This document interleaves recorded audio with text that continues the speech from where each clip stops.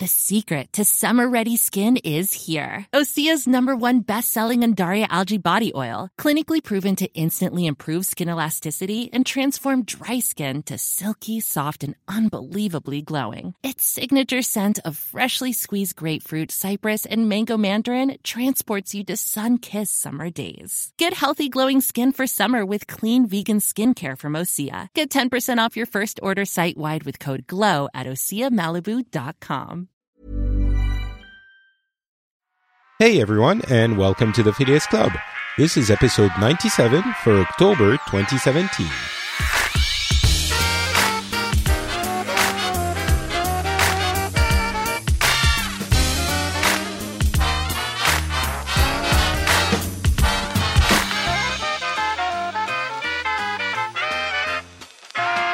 Hello everyone, and welcome to the Phileas Club. This is a show where we get people from different places in the world and we get together every month and discuss what's been happening in the news. So hopefully we give you a sort of multiple angles and opinions on what has been happening.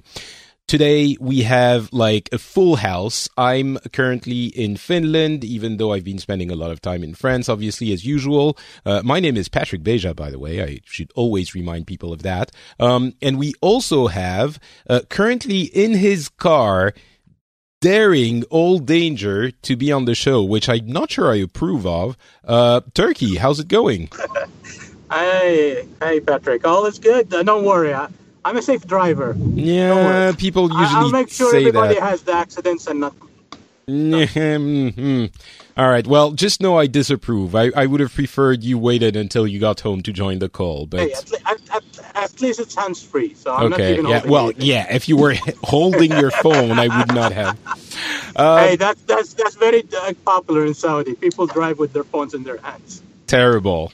We'll talk about driving in Saudi, I'm sure, a little bit later. So Turkey is in Saudi Arabia. I'm in Finland. It's 6:30 for us p.m. Wendy is a little bit farther west. I guess it's 5:30 p.m. for you. How's it going? It is. It's good. It's good. Sweden's good. Did it rain for you today? Did it snow, I mean, for you today, as it did for me? It didn't. It rained yesterday like I've never seen before. So I assume once it hit you guys, it turned into snow. Yeah, it was crazy. I mean, October, snowing in October, like the ground is actually covered. There's maybe 10 centimeters of actual snow. It's insane. Wow. 10 centimeters being what? Not 3 inches, something like that. Yeah. No, more. Wait. An inch is 1.5 centimeters. You and your crazy system. Franco is here as well. Last time you were on the show, you were in Spain, but now you're in France. How's it going? Yeah, yeah. I like to move from time to time. Apparently, I lived in Madrid for many years. Now it's been like a month and a half that I'm living in Toulouse, France. Excellent. So we have like a complete mix of like, I'm from France, but I'm not there. And Wendy is from the US, but she's in Sweden. And you're originally from Peru, but you're not even in Spain anymore and you're in France. Hopefully you can tell us a little bit about the situation in Catalonia. Even though you're not from Spain, you might have more insight on that than we do. Yep. Since you were there. And finally, someone who is from the U.S. and certainly stays in the U.S., Justin Robert Young is joining us. USA. I'm really glad to have you on the show today because we've been talking about it for a long time and people have requested you be on the show to, I'm guessing, disrupt the entire operation, probably what you're aiming to do. How's it going? Oh no! I've always loved and admired have everybody on the show and the show in general. So I've been jealous, seething from afar that I didn't get to be at the cool kids table.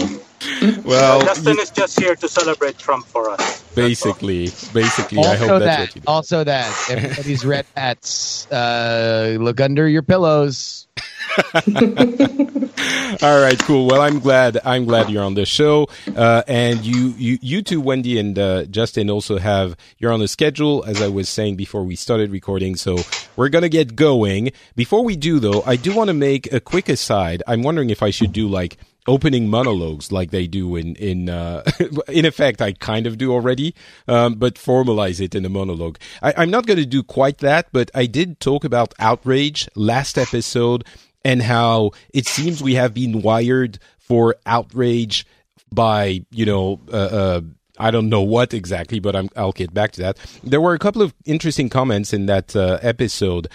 One of them was an example that someone gave from a teacher that was teaching children about grading. I was talking about the fact that we're always at 110% outrage for everything, and maybe sometimes we don't need to be, just be a little bit annoyed or concerned, but not necessarily seething and yelling about every single thing we can think about that bothers us. And someone left a comment about a teacher that would teach kids to grade their stress on like a thermometer. And she was saying, it was Fiona who was mentioning this, and it was one of her kids' teachers, and she would say, if like 1 is your shoelace is undone, and 10 is somebody died, you should grade your stress on that to kind of understand how angry you have to get about something, and also maybe take the time to take a step back. And I think that echoes what I was saying last time very, very much, and I think it was an interesting way of putting it as well. And I also noticed that over the course of the last few weeks, we've seen a lot of media reporting on the fact that social media, traditional media have been reporting on the fact that social media are responsible for a lot of that divisiveness and, turning the divisiveness into that outrage that I was talking about.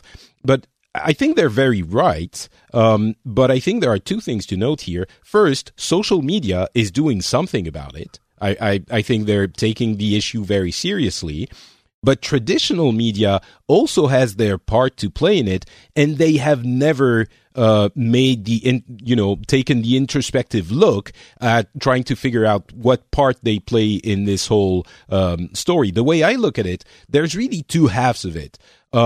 Social media is providing us with the constant contact that it creates the outrage because you're always in contact with the thing that outrages you. But the first half, which is necessary in order for that to work, is traditional media, and more specifically 24 Hours News Network, which create the fear. Because they instill in you the fear that things are going badly. And I'm not necessarily accusing them of doing that, because that's just the way things go. When you talk about the news, you're not going to be talking about, the nice prairie where the dogs can run and have fun. You're going to talk about the things that are worrisome. But the systemic effect of this is that we're always afraid that everything is out to get us.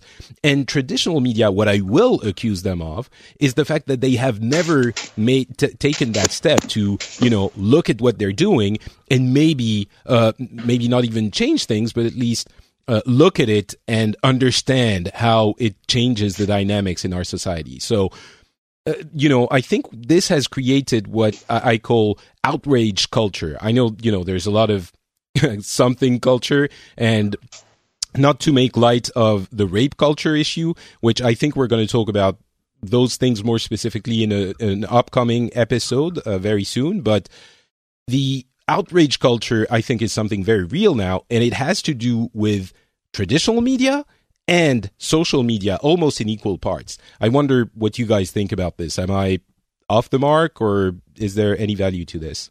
Anyone can speak. Or no one. Justin, certainly you have something to say about this. But, yeah. I guess it's a really big question, right? And there's a reason why it's hard to kind of jump into, because on one hand, what is outrage and what is just natural reaction to stuff, and the fact that we have the one thing that is indisputable is we have far more media than we've ever had before, and in many ways that does by the numbers exaggerate what we think is going on. I mean, a violent crime has never been lower in America, for example, since I'm American and I'm going to make American examples because I'm not the world travelers that everybody else is. And yet public perception of crime is higher than it is, and because we see more of it. And that's been on the rise since television news really became a thing in the 50s. So, this is a natural extension of that. And there is a responsibility by the media to kind of portray things fairly, but there's also a responsibility by the media to keep the people that they have employed. And part of what sells now, and even in, the stuff like the Washington Post and the New York Times, are opinion pieces. And opinion pieces that are written as at times to provoke a reaction. I agree, but I also think you can divorce that from politics to an extent. I was watching the report of the horrendous Las Vegas attack on, I can't even remember what channel it was, but it was probably something like CNN. And it was honestly, I mean, as a French person looking at this from the outside, it felt obscene. Like, literally, it made me uncomfortable because they were using some of the, I guess, cell phone captured images from the people in the crowd and, putting it in a loop. It was maybe a 1 or 1.5 minute segment. And they had it on a loop with the sound and hearing the machine gun going off and going like, oh, so now tell us, Bill, what is this noise we're hearing? Is it, what type of machine is it? Like, it is voyeurism, and it felt just wrong. So I think in that context, it's not political. One of the most times that I've been very, and I'm very critical of television news, and specifically 24-hour television news. My bias is that I went through school, and for a very brief time I was a print journalist, and print journalists hate television journalists, and blah blah blah. But one of the most disgusting things I think I've ever seen on television was during the Houston hurricane. They had a live, just Anderson Cooper in a helicopter that was searching for people. And it just felt like the thing was, hey, maybe we'll see a dead body. Let's keep this live shot on Anderson Cooper as these people go through like the sunken ruins of these neighborhoods. And it's like, I don't go out there, shoot that, edit it together, but bring back what's valuable. Like you don't need to do that kind of coverage. And I think that to me, I would agree. And I'm a very, very, very, permissive kind of person media wise. I think, more is usually better, but that I found to be kind of just tawdry and disgusting. And I don't subscribe to the idea that it's all fake news and you can't have the truth because everything's opinionated. And I think it's a different issue. But that certainly struck me. And I think it contributes to this fear, which leads into social media frenzy, creating outrage culture in everyone. And we're all guilty of it. But Wendy, I thought you wanted to. Yeah, I was just going to throw out, there's a reason for all of this, a pretty good scientific one. And that is that we are essentially built to seek out what is dangerous so we can avoid it. Mm-hmm. So all they're doing is capitalizing and marketing and making a ton of money on the fact that we are all lizard brains a little bit, right? So you're going to show me something horrible that's built in my brain in order to protect me, to know. That's why news has always existed, right? It's just that in the last 30 years, what we can see and the detail in which and sort of, I think, kind of what Justin's talking about, the sort of, I'm going to call it the loss of the loss of people really sitting down and talking about what is right to show and what is good and what is helpful, what leads news to be good or whatever. I think now it's just what sells. And what sells is gory and, the most we can see, right? And so it really comes down to there is a part of us that needs this kind of information in order to feel safe. But what's happening today is that it's having the exact opposite thing, right? I'm sitting in my little comfortable chair here in Sweden, and I'm prepping for this by reading all this news, and I'm like, oh, wait. I don't want to know any of this because now, my bubble is popped. And to some extent, I'm no less safe than I was 10 minutes ago, but I now am feeding the part of my brain that says, run, hide, seek shelter, But I think hoard. On top of that, I think the reaction, I think the media isn't responsible up to a point, but at some point it has, when it starts criticizing, rightfully so, social media and sort of being oblivious to its own role in this whole thing, that's where I have to call them out. But Franco, you also wanted to? Yeah. For me, it's something has changed in journalism because for me it has been the difference between journalism and entertainment has blurred a lot recently because it's more and more hard to decide if something is just entertainment or if it's really a piece of a report of someone, an objective report of something. I remember, maybe it's just my memory being really bad, but when I read newspapers when I was a lot younger, it seemed the news were more boring. If you were reading newspapers, you're not that young now, so you date yourself a little bit. Yeah.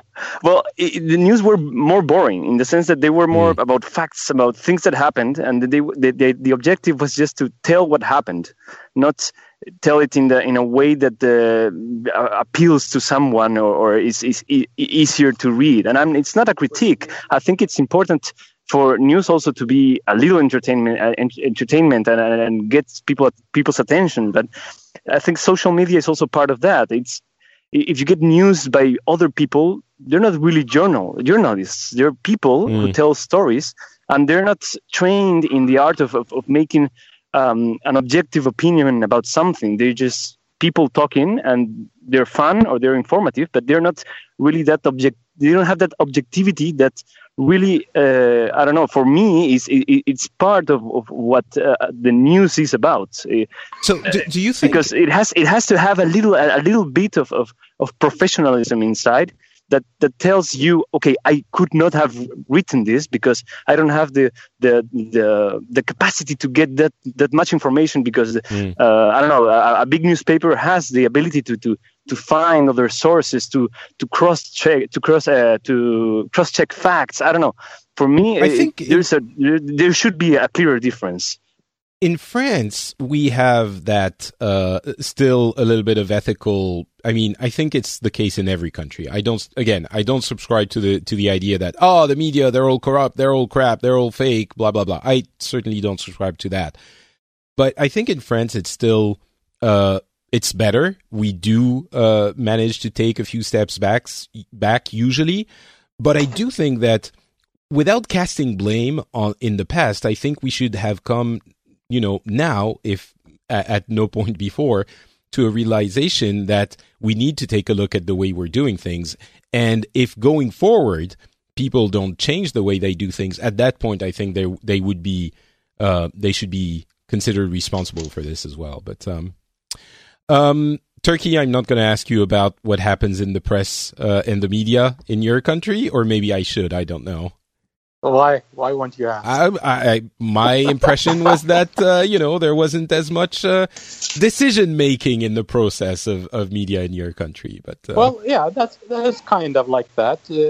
Media is mostly controlled in Saudi, but you do have media that comes from other countries within the Middle East. But the problem is international. So whatever problems you're having in France, in Europe, in the US, it's still here. And I think here it's even worse because our media never really reached a point where it's actually evolved to a point that you can say, well, there it goes. Because during the heydays of the media here in Saudi, it was mostly controlled, 100% controlled in those days. And most of the other Arab countries, it was completely controlled media. So the values of freedom of press and quality wasn't exactly there.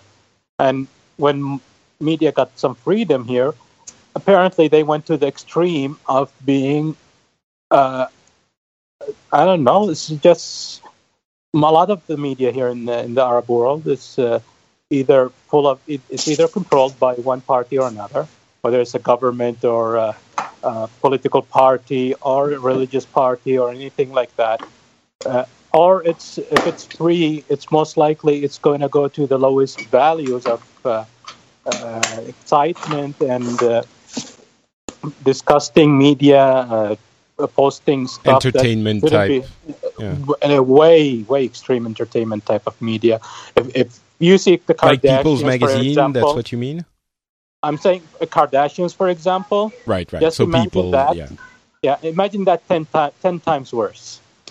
So tabloids and stuff like that. Yeah. Okay. Yeah, we have a lot of that in the Arab world. I've mentioned this a couple of times. And it's mostly on social media now.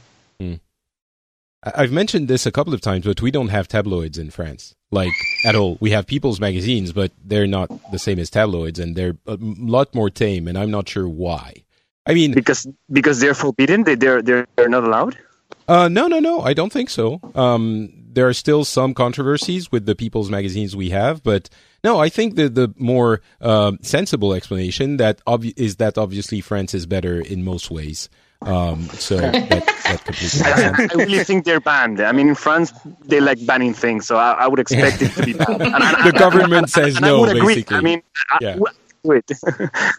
All right, let's move on. Let's move on. Okay, Turkey, very quickly, and then we move on because we have to talk about the other stuff. No, I just was going to say, I think one of the biggest problems in the Arab world when it comes to media is this culture lives on rumors and conspiracy theories. They survive on it, and the media just takes advantage of the whole thing, whether it's social media, whether it's television or traditional media, they all take complete advantage of that. Yeah, that seems like it's bleeding into every type of media now. So, all right, let's move on to the actual meat of the show. And as you know, we basically take the one story that has been making the most noise, the most headlines from our local country, and discuss it with the other hosts. So I'm going to start, and I think the one I will choose is a derivative of the Weinstein scandal, which in France everyone insists on calling it Weinstein. I'm not sure why they call him Weinstein. The pronunciation is probably closer to the original, but anyway, Weinstein. So there's been a cascade of, the effect have been felt very strongly here as well. A lot of discussion, and I think mostly healthy and well-intentioned discussions, a lot of accusations, and being received the way they should be, which is to be expected given the context, but we'll have to see if it holds up in the long run. But close to that, there's another thing I wanted to mention because I think that one is kind of to be expected. It's the issue of écriture inclusive, which is basically inclusive writing, which is very specific to French and I'm sure other languages that have genred, how do you say that? Like feminine and masculine names. And nouns and adjectives and everything.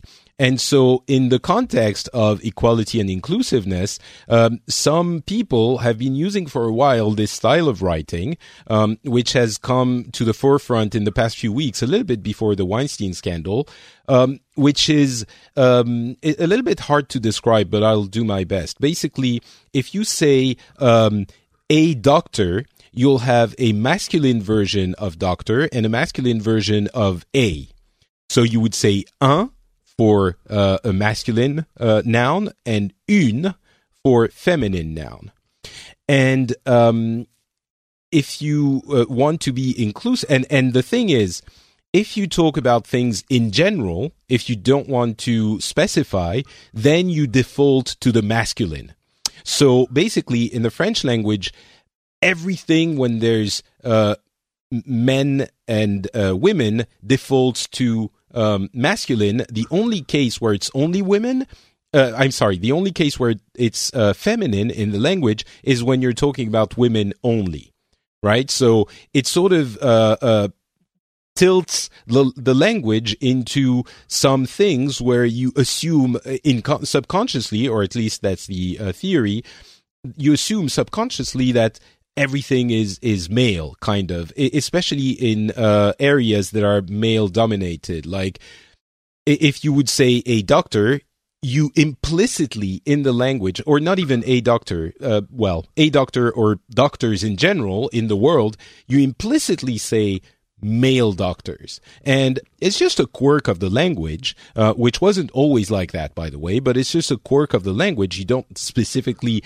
intend to say male languages, but it's still something that sort of carries a kind of weight in the current context where we're trying to have a little bit more inclusiveness. So some people said maybe we should have a different way of writing things, which would include male and female pronouns and nouns in the sentence. So what they came to was a way of having, and again, in English, it's really hard to explain, but it would be, let's say you say, you use he and she, you would put the S of she in, you would put, let's say, S point he, which would include he and she. That's the best way I can explain it in English.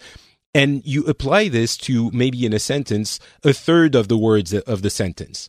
So, of course, you have a lot of people who are for this, because they think it's a more inclusive way of writing things, and a lot of people who are against it, who are being, who say it's unnatural in the French language, it's not easy to read. And of course, you have added to this a lot of people who start yelling about, progressiveness or feminism going too far, and those kinds of discussions are also happening. Although I have to say, I'm proud of my country, because it's not with the amount of outrage we're seeing on social media elsewhere. There's trolls and everything all the time in every kind of discussion like this, especially for something like this, but it stays relatively contained. So, that's one thing that was very French that happened in the past few weeks. I mean, in Swedish, they did this a long time ago, and, well, not a long time ago, maybe a couple of decades ago, and they have a pronoun which is neutral now that they're using a lot, but Swedes are very much in advance of everyone when it comes to equality. And that's the story. I guess I would ask Wendy what she thinks of this. She's the only woman on the show. Yes, the representation. Okay, so I want to say one thing about sort of outrage culture, as you deemed it. There's a thing that happens, right? You hear a story, and it feels like you have skin in that game, so you're going to be outraged because they got facts wrong. They got some nuance wrong. They didn't understand your feeling, your experience, your tribe, right? So then you have this platform to just freak out on, and you get a dopamine hit because you said something back. So if this were happening in a town square in real life, and someone got up and said, I'm going to talk about women's issues, and it was a dude, you may still have all of those same feelings because he's getting it wrong. And why in the world is he talking about it? And that's my people or my tribe. But you would then have to walk up to the person's face and confront them face to face, which would require all sorts of parts of the brain that are not required when we just text, a quick, angry reply. So there's a reason that sort of outrage has exponentially grown, because we have access to instruments to express it really quickly without thinking it through, or having any kind of real chance to hear another side or let someone explain themselves, etc. So saying that, it explains why it's just so tempting and so easy to get bugged. So I'm going to give you an example, and then I'll get into the women stuff. Is recently there's American Week at the Lidl grocery store here, and it is horrible. Horrible. Like the food they had chocolate pizza. Now, Justin, tell me how many times you've had a chocolate pizza, right? So it's just not often. I mean, like, wait, was it a chocolate? Like, was it kind of like a cookie and then chocolate on top, or was it like regular pizza with chocolate on top of it? A regular pizza, full size, covered in chocolate. Hella gross. Yeah. And then they had brownie flavored milk, which, by the way, I bought all of this because I had to see and it was all disgusting. So I was like, this is funny. I took a picture of it, put it on social media, and I got thank goodness, a private response, which I can really appreciate. Someone just going nuts on me because I had made a reference to diabetes. I said, oh, this stuff isn't American. I rarely get offended, but I'm now offended because we don't eat chocolate brownies and chocolate pizza, whatever. And I'm just being obnoxious or funny, yeah? And she writes to me and says, I've had diabetes and uneducated people like you should not be blah, blah, blah, blah, blah. And what I'd said was, oh, wait, Americans selling something for a profit, even if it gives you diabetes? Oh, yeah, that is pretty American. So that was my joke. And I feel like I'm an American. I can make that joke, right? So anyway, she sort of gets really upset at me and says, I don't know anything about diabetes. And it really bugged her, et cetera. So I had a chance, because it was private, to write back to her and say, hey, I am so sorry that hit you the wrong way. That was not my intention. I was talking about diabetes type 2, probably should specify. And also, I just watched a whole program on diabetes after I got your message, because I wanted to make sure I was not being stupid, that I actually understood diabetes. I mean, let me just say this. This never happens to me. So I take them way more serious than you guys, who probably get this crap all the time, right? So let me just finish what happens. Okay, so I have a little dialogue with her, and I'm sorry that hurt your feelings. That was not my intention. Anyway, I hope you're okay. She writes back a couple days later, like tail between her legs kind of thing, and just said, I was having the worst day. I'm so sorry. It's just hard to live with this. And I was like, I know, that sucks. I don't know. I don't actually know what it's like to live with diabetes. And, I'm sorry you're having a rough day. Just because and the reason I'm telling you this is I was talking about her tribe. I made a joke about diabetes. And she obviously, that got under her skin because that's an issue she faces and that's part of her thing. And I am an ignorant person making a comment. Now, she took it a little too serious because it's stupid family social media thing, However, to me, it's a good illustration of we can really set someone off when they perceive that their tribe is being affected. So this leads to my... I'll tell you something. Okay, go ahead. Before you continue, I have never muted or banned anyone on Twitter, ever. And I talk about, divisive, explosive political stuff. I may have muted someone like for 2 hours or 2 days and then unmuted them. That's the extent of it.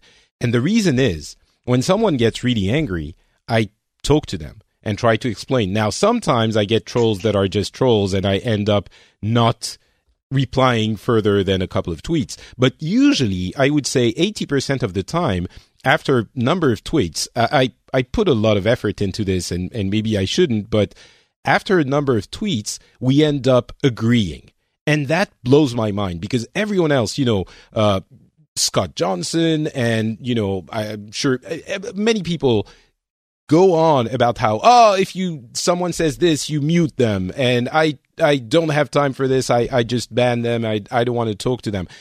And I'm sure that they, that they get worse people than I do. I'm certain of it. But taking the time and talking to people, they change their opinion on me and I change my opinion on them and I learn something. So it goes to what you were saying. So I completely understand. Even though when I first heard about the reply, I was like, dude, F that. I wouldn't have, but yeah. Right. I mean, and that's the other part of outrage is here I make some lighthearted, stupid joke about my own tribe.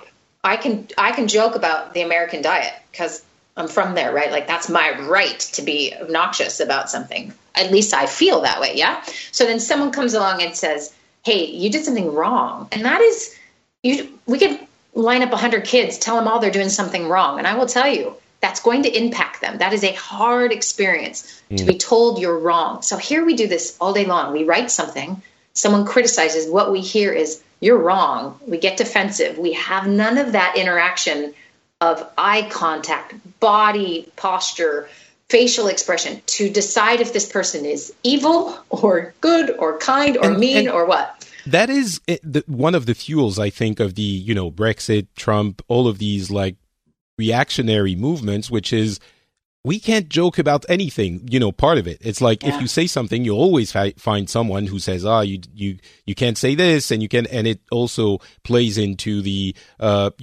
feminist thing and the inclusiveness. And like, at some point, I understand that some people go like, dude, I was just, I was joking, and sometimes there are jokes that aren't really jokes that should be addressed. But I mean, the whole thing gets conflated. And anyway. Right.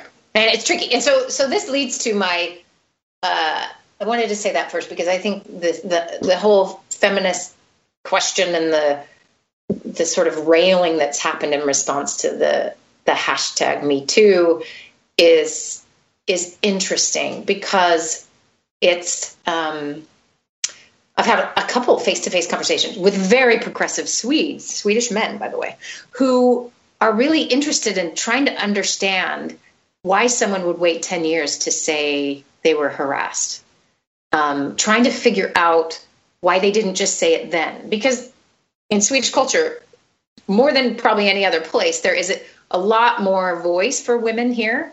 But if you look at all of the hashtag Me Too's from all of the Swedish women, it's the problem is ubiquitous, of course.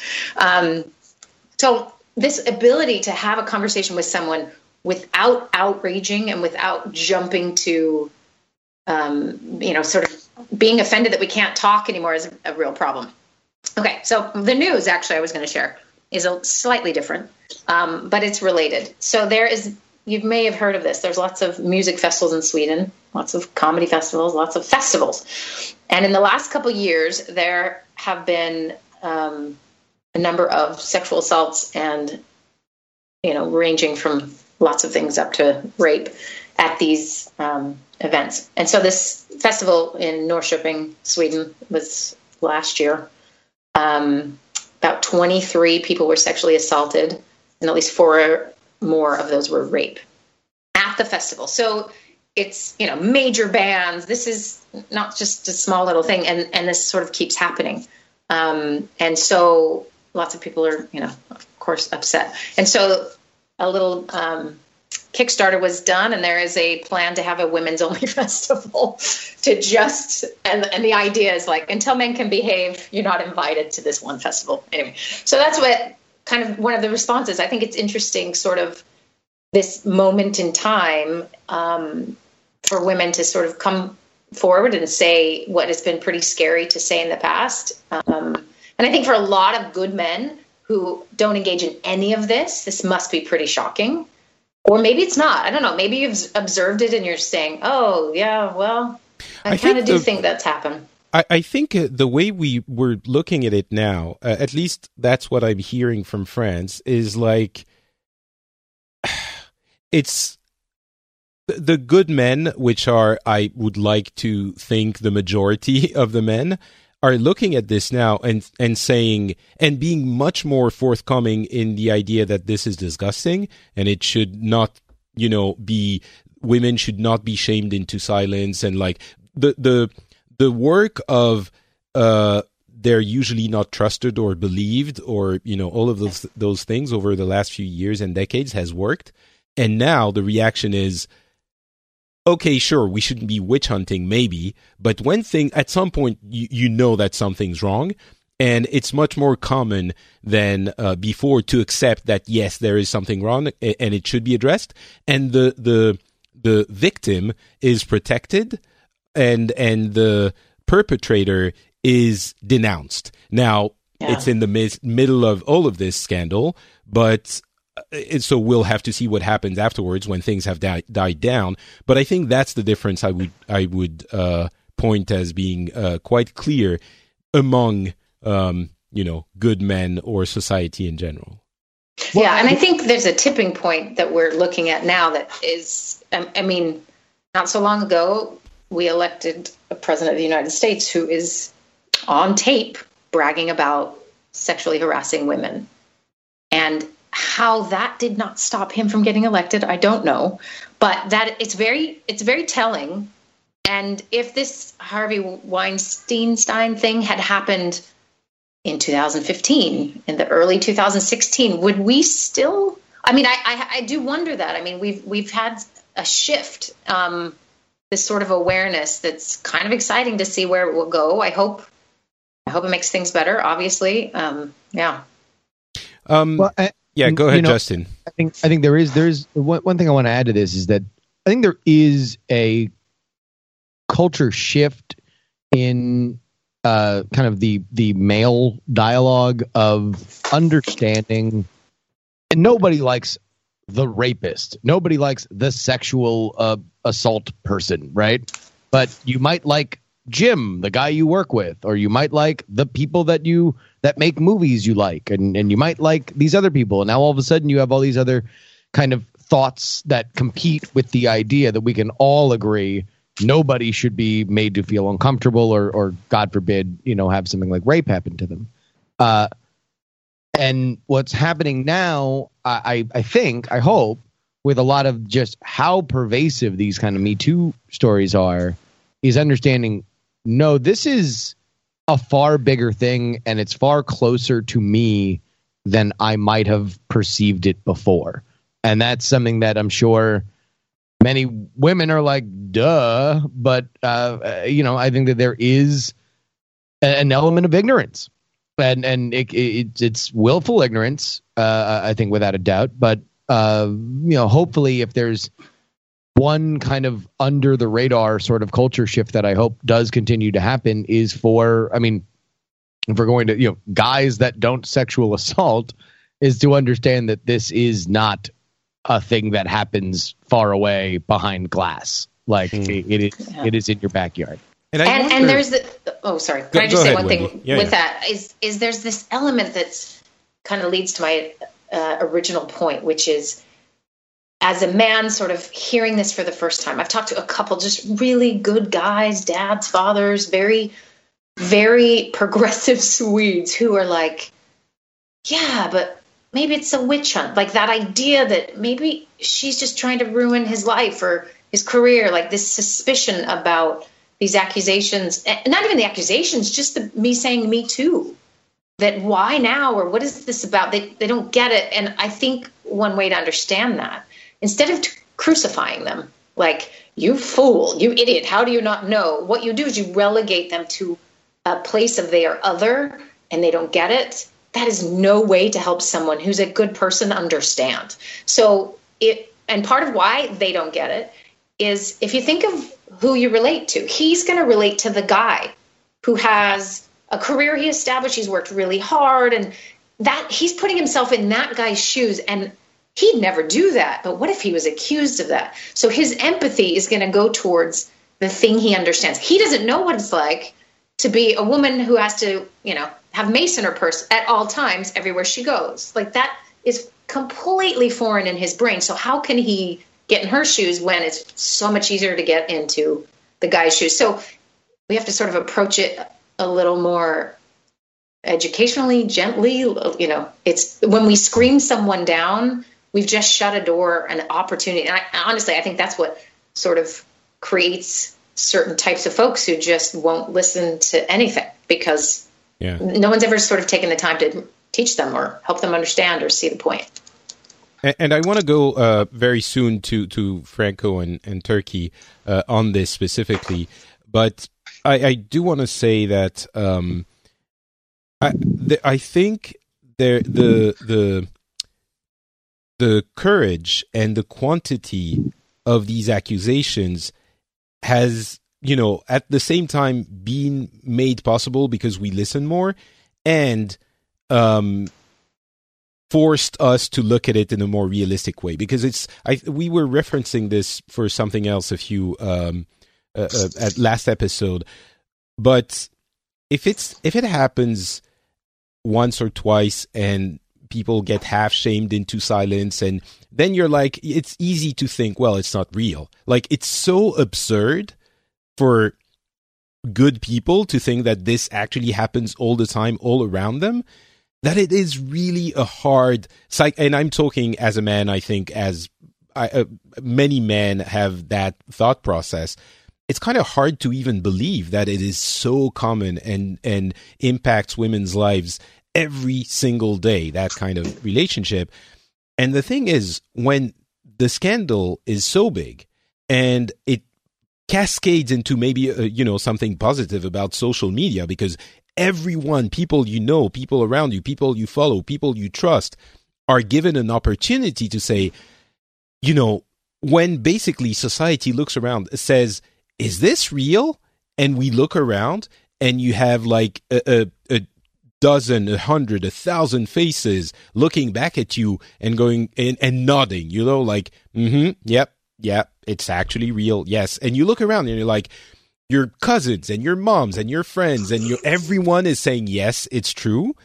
At that point, you have to be, if you're, not ideologically opposed to, reality, you have to think, well, there's something there. And I think this is part of what's happening in this instance.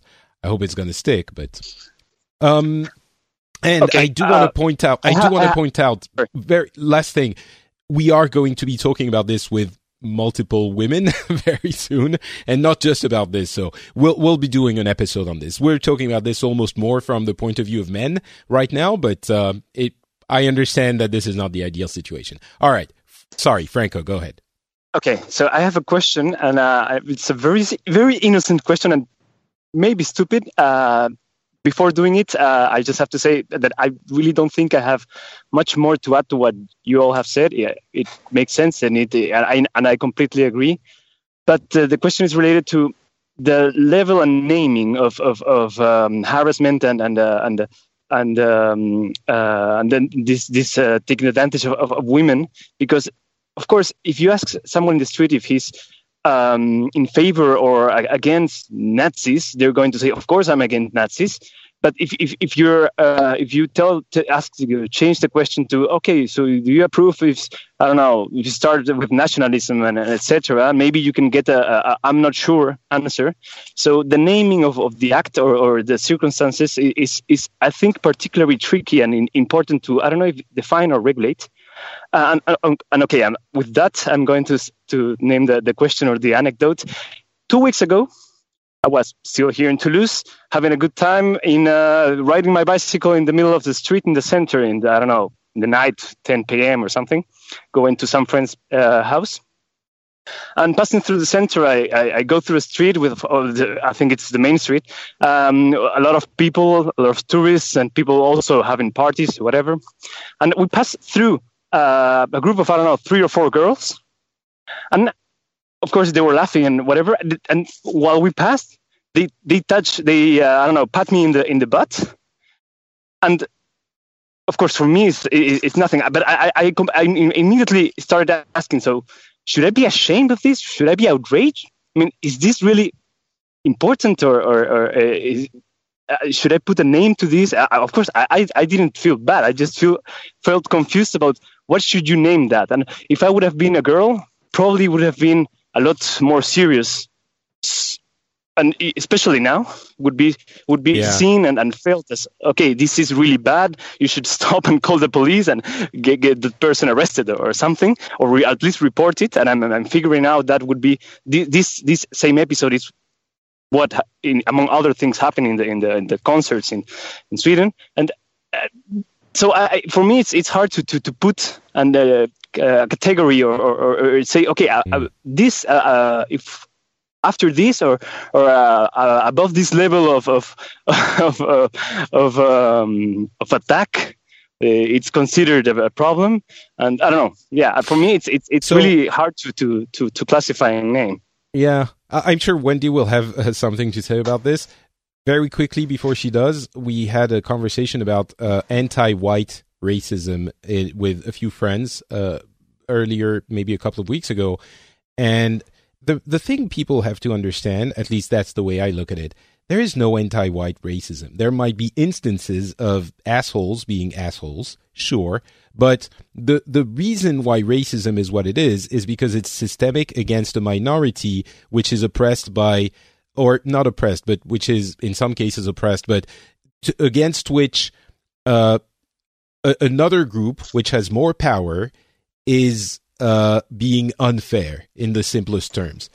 And a core component of this is the fact that it is a minority or that the power is being used against it. So in this case, for you, I would say, of course, if you reverse the thing and you get a man to touch a woman's butt as she's passing through, yes, it's a problem. But I would say it could be considered a problem with a man, but certainly not as big a problem. That's the way I look at it. Like, it's not because of the minority thing, I'm guessing, because there's no minority in women and men. Yes, there is. Of course there is. It's not a minority in numbers. It's not a minority in numbers, but it's a minority in the sense of who holds the power. Power. Yeah, it's a power differential thing. Of course. Right. Sorry, Wendy, please tell us how I was just going to say, you guys are good. This is great. It's absolutely a power differential. And there's some...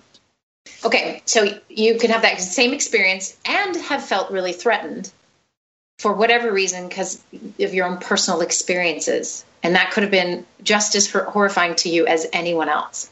And so it would be sexual harassment. That is sexual harassment. You were essentially seen as a piece of meat and you got slapped as you walked by, and et cetera. And so, yes, that's what it is. Now, it didn't bother you, partly because maybe you don't have experiences that have victimized you before. And it doesn't matter what gender, but the where the power differential comes in is that so often for women, the majority of their interactions that have any of this component is there's fear in there. There's fear for safety. There's fear for my physical well-being. There's fear and real risk that I could be harmed or lose something. So you take, it's maybe it happens, but it's got to be pretty rare that someone is sexually harassing their boss, right? So gender aside, you're sexually harassing your boss just fires you, right? Because they have the power. So, well, depends if he really has the power. I mean, power is not only the position in the company. You can have power over someone still being under. I think it's fair to say that usually the boss can fire you. Yeah. Right. Okay. Right. So if you have the power, so that's what actually creates the minority status. It isn't numbers. It isn't, and that's why the sort of white racism thing is completely false, because this one individual may experience some kind of experience that makes them feel like a victim, and so then they say, "Oh, it's because I'm white," and here we go. But there is no evidence that the white race has undergone any sort of discrimination ever. I mean, all standards of beauty are basically based on white people. All conquering everyone has been basically white for the most part in the last however many years, right? So the power thing really is a factor. And so part of understanding, and I think for men in particular, getting into the shoes of someone who has been maltreated that way, belittled, sort of reduced to they are just their body parts or how they look that day. All of that is, it can be subtle to incredibly, active in doing so. It comes down to that power difference. I'm sure there are some people who are going to say, well, then in that case, how do you know, if what you can do and what you can't do? And there's been a few excellent, tweets and articles about this. First of all, if you have to ask, then it's probably not right. Like that's a very easy way of looking at it. And there was someone, I'm very sorry, I don't remember their name, but she established the rock test. Basically, just think of that woman you're not sure about whether or not you would be sexually harassing her or inconveniencing her by saying this or doing that. Just think of them as the Rock. You're like, it's just Dwayne Johnson sitting there, and would you be saying that thing you're about to tell her if it was the Rock? Very easy, very simple. It just takes care of everything. And also another one is, my wife pointed me to some of those. Just don't do anything that you wouldn't want another man to be doing or saying to you in prison. Super easy. That fixes all of it. I think it's pretty good. Turkey, does that play at all? I mean, obviously in Saudi Arabia, women don't have a lot of rights. How are those scandals relayed, seen, talked about? Well, that's the difficulty about saying something about this, because I can give you my opinion like from day until tomorrow. But when we're talking about Saudi Arabia, it's really a lot more different. First of all, these scandals are never public in Saudi Arabia. You never hear of a scandal of sexual harassment scandal in Saudi, because these are never published, they're never distributed, and they most of the time the victims never even go ahead and report them, because we are in a culture in Saudi Arabia, for example, we are still, even though we have a decree that says after 10 months women are going to drive, people are still debating the right of women driving, whether they should or shouldn't, whether it's right or wrong. This is a culture where the woman is always to be blamed. Well, not everybody believes this, but the huge majority of the population, the woman is always to be blamed for being raped. It's her fault that she was raped. And that's the majority standard here in Saudi. So trying to discuss this from Saudi perspective is a lot more difficult than it sounds. And but I mean, in the case of those scandals like the Weinstein thing and that, Western worldwide, most of Saudis would just look at it you would have the minority who would look at it like Westerners and would see, okay, that's scandal, it's a problem, it's happening, shouldn't happen. And the majority here would just look at, that's the corruption of the Western culture. So they what think, did you expect? Yeah.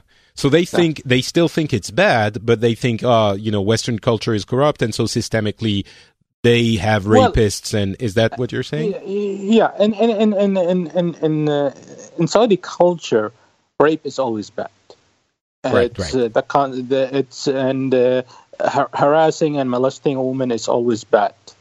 All right, but this is how they look at it. It's bad, and it should never happen, and it's completely wrong. And almost everybody, the mass majority, would believe that.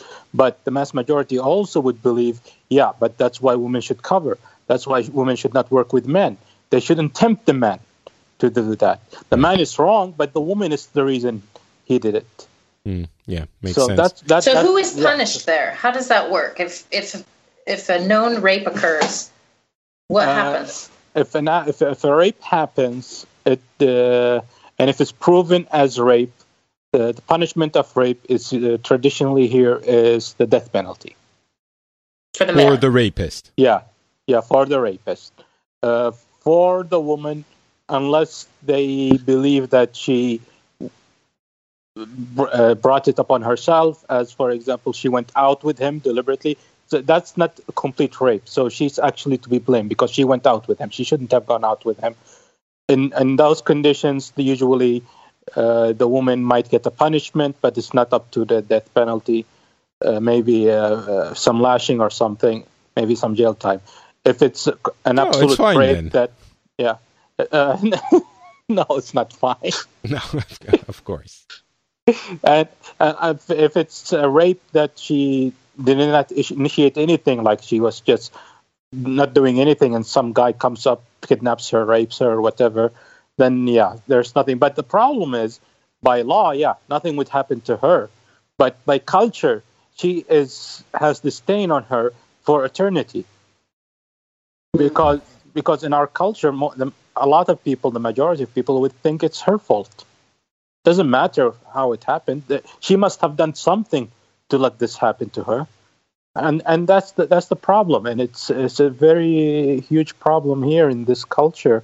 And there are improvements in Saudi culture. You see more people coming out against rape. We have more people coming out about women's rights and so on. And this is where the Western media really gets lost. They go and report some of these positive things. And then we have all of these views that this is exactly where Saudi is getting and heading to. But the fact is, most of these people, you are talking about people who are highly educated Saudis, who are mostly living in big cities, and who are very English literate, and they can talk internationally and with the media and so on. And these people, it's true. These people are developing and they are improving to a new phase. But the majority of the Saudi population is still very traditional population. You don't meet them that much because you have to go outside. You have to go to specific parts of the cities. You have to go to the small towns. You have to go to a lot of areas to understand exactly how the Saudi culture is.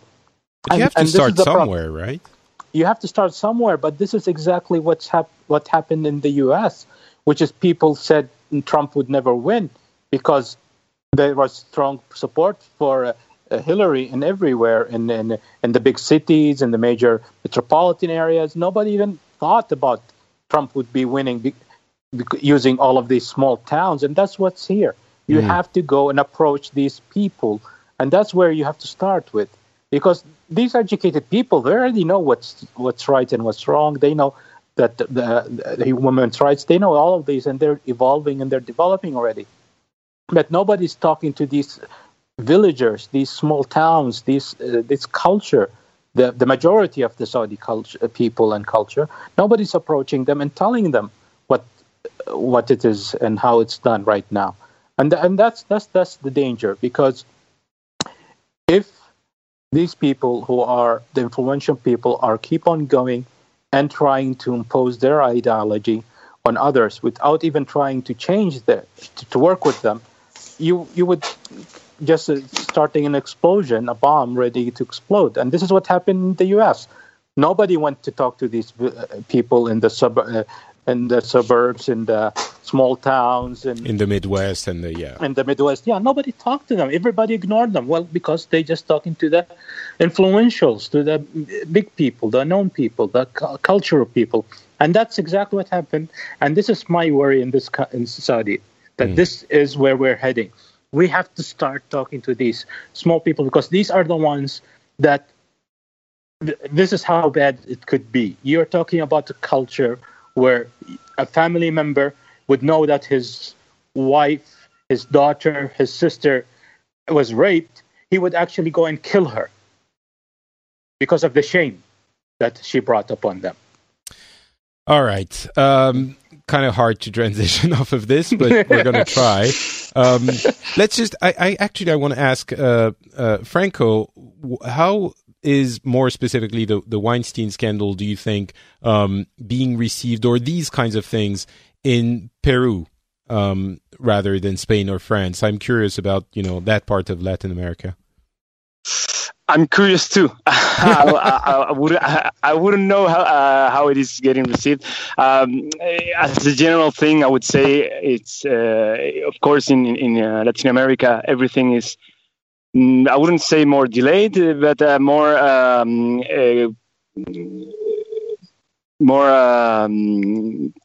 classic is not the word, but I don't know. Conservative, yeah. There's more conservative, yeah. It's a lot more conservative. So the attitude towards rape is blame the victim. Well, no, no. The attitude against rape is, of course, we're not that conservative. Let's say no. Of course, raping. I mean, everything that's related to raping and at that extreme is condemned and punished by law and by society. Okay, by right, default. Of course, but maybe sexual harassment and these kinds of things. Sexual harassment, or even more discrimination against women. It's in that sense. There's a lot to do. Of course, one idea I had. I just remembered when I first arrived in. Maybe, I don't know if. That really paints a little bit of a picture, although it's not really discrimination, but it's just represents how society sees women. When I first arrived to Madrid, 7 years ago, I was shocked by the amount of, it's going to sound weird, but the amount of women that drive.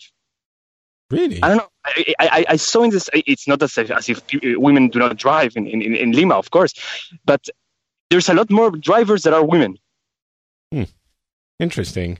That certainly says something about the makeup of society.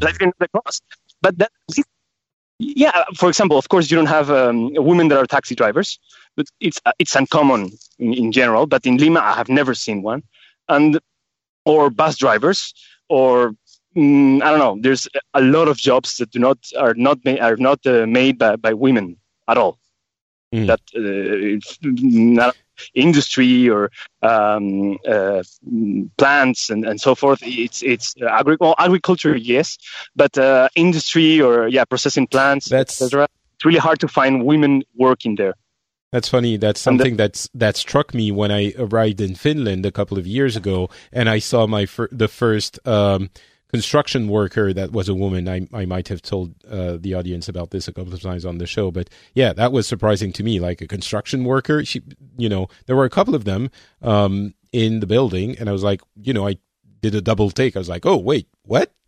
And there are like baggage handlers in the airport that are women, and it's Nordic countries are much more advanced. And in Sweden, you cannot find a male dentist if you tried. They don't exist. They're all women. Mm-hmm. And orthodontists, all of them.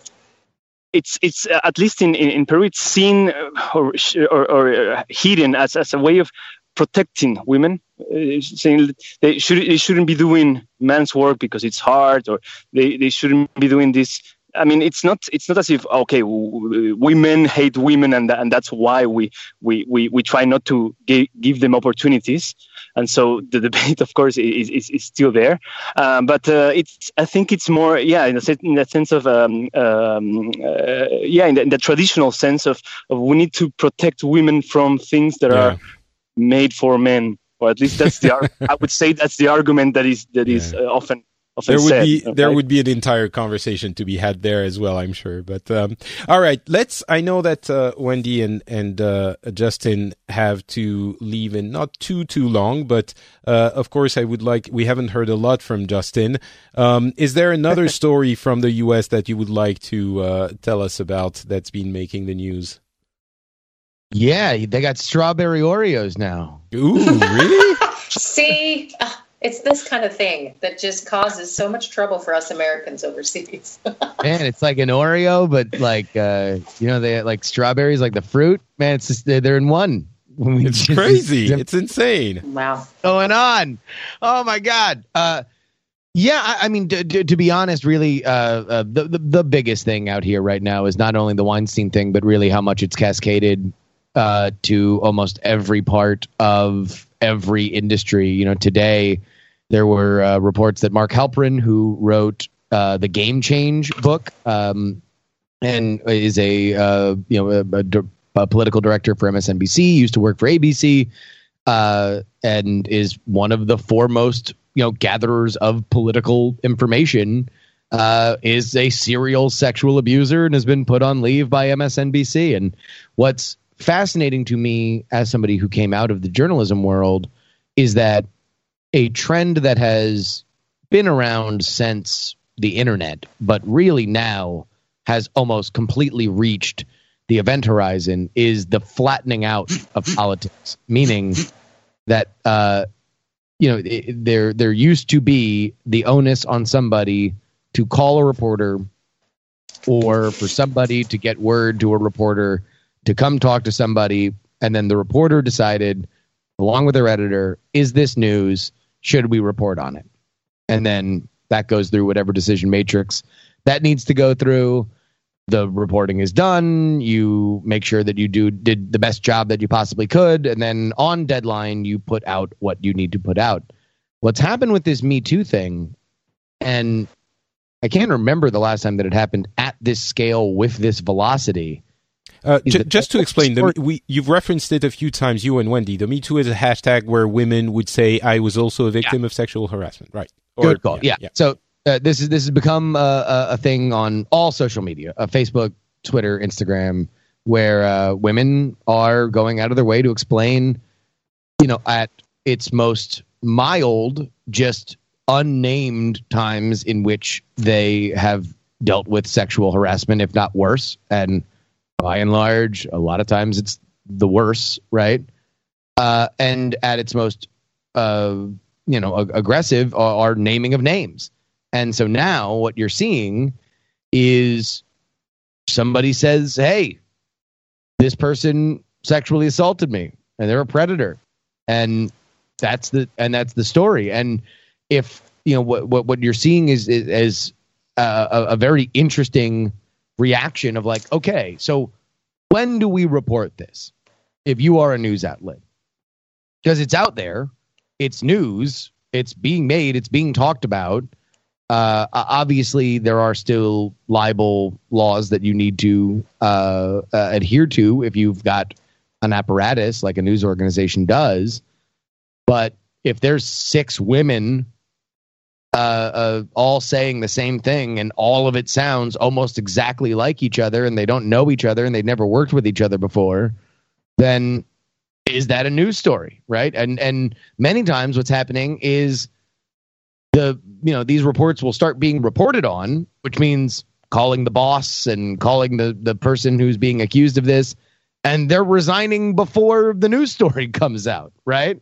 Because they know what they did, and there's no need to hide it. And man, it is a, if you are to take and again, the very important social element of this aside for a second and just look at it as how we are sorting this information, it is unlike anything I've ever seen in journalism. And it's a remarkable moment in time, because I think what we are going to see going forward will be built on situations like this, where when everybody has an ability to say exactly what they want, then the power structure of who gets to say stuff has completely gone away from the quote unquote sort of media gatekeepers.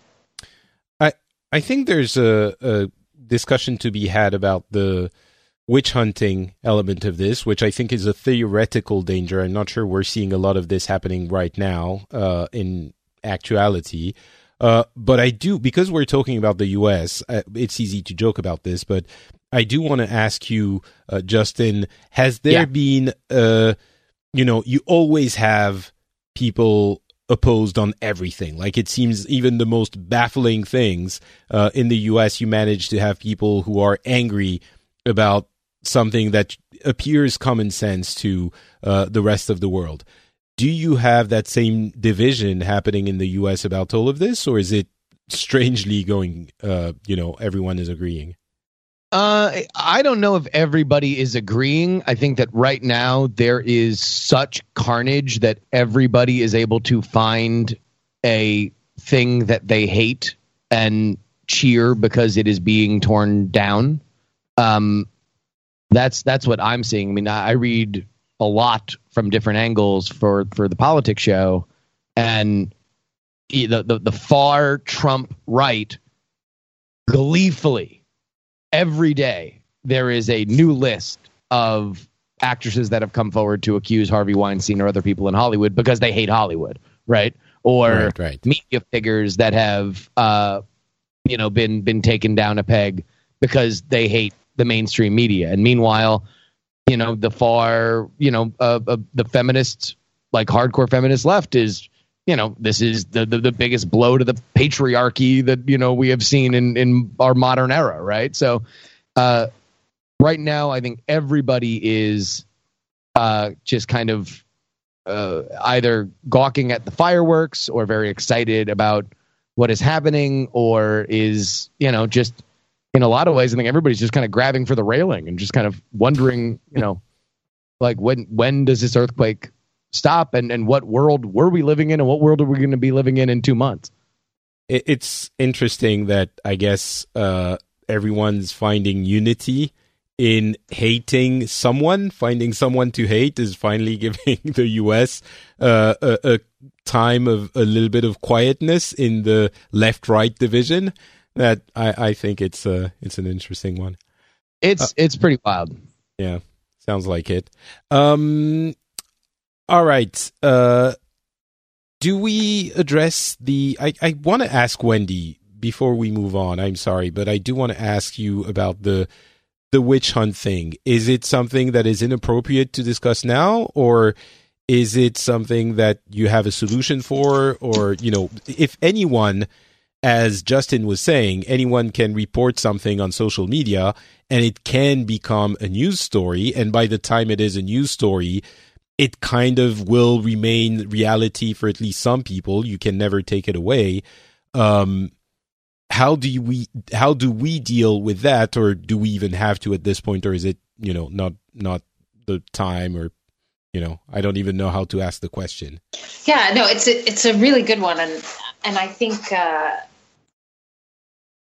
the whole witch hunt concept is one way that these conversations have been shut down in the past. So someone goes to a higher up and says, hey, this happened to me. And it's part of the dismissal of these things. So it's a little touchy, right? That it's just one way to say, no, you can't take down Harvey Weinstein because, you're out to get him. A 30-year-long predatory history of this dude. Yeah, I think it's time people go out to get him. I think for Weinstein, it's really established at this point. What some people might say is, well, anyone can now go on Facebook and write a 1,000-word post and say, I was sexually harassed. And I'm sure it will happen at some point that someone will make up a story, right? So how do we deal with that possibility? Right. So let's say 10 people make up a story and 10 million say Me Too. I think we have a tendency to worry about this thing when the power differential is still there. Okay, let's say it was a witch hunt. Let's take the McCarthy era and sort of the Red Scare. It had more to do with what you were perceived to believe, and there's lots of ways to essentially witch hunt someone. Because if you think of what witch hunt means, it's, we're going to throw you in the lake. If you drown, that means you were innocent. If you float, you're a witch. So you lose no matter what you do. That's the core of what a witch hunt is.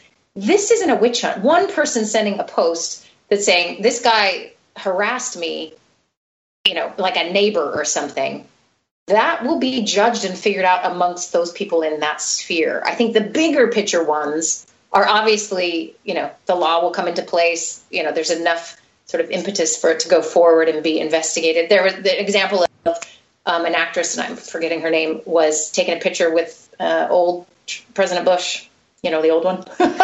And 41. I think Heather Lind. Lind or something. And he groped her. He told her a dirty joke. He was just nasty old man to her. And she told her the people that were with her and her friends on the show, and everyone was very supportive.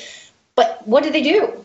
What can you do? Back 2 weeks ago, or whenever this happened, a month ago, there was nothing for her to do at that point. But now she can say, you know what? Old man Bush, sexually harassed me. And he did. And we have pictures of the event where he did this. And it's crazy. This is probably the most American story. This has become a very, very fascinating story because the press office for Bush 41, HW, has come out and said, and so apparently what this was the thing that happened is he, and as was alleged by not only the actress Lynn, but also a few other people, that he would put his hand on their butt and say that his favorite magician was David Copperfield. That was the dirty. Oh no! The press office for HW for 41 says he has had, he's been in a wheelchair for 5 years. He's not able to lift his arm. And so if he is to put his arm around anybody, it is going to be the butt, and that is something that he does to diffuse the tension, hoping that people will get a kick out of it. And he now realizes that is not the case. But, that's not an excuse. I don't know how many times he told, he explained who his favorite magician was to men in pictures. Probably not very many. But it just is a fascinating place. The question that I really have is, how high do the flames reach, right? Mm. And that's a question that we do not know yet, and we are finding out more and more. If we know about Trump having boasted about these things, So, Mm-hmm. Trump is kind of a unicorn. Nothing applies to him. So. Let me just one little bit about the Trump thing, because absolutely the Access Hollywood tape was one of the most remarkable things that I have ever seen in my fascination with American politics. I thought that there was absolutely zero chance that anybody can recover from audio tape of you in your own words saying something like that. But we have willfully ignored horrifying things about presidential candidates that we have both liked and not liked for decades. I mean, Bill Clinton had a rape allegation against him when he was running both for governor of Arkansas and president of the United States twice. You know, and that's something that we can believe her or not, but that's something that's on the record. She's on the record with that, you know. And that's and I don't know if that happens in the same way if a candidate runs with that kind of allegation in 2017 in the way that we have in the past. So as much as Trump is, listen, he is obviously forefront in everybody's mind, but he is not an isolated incident.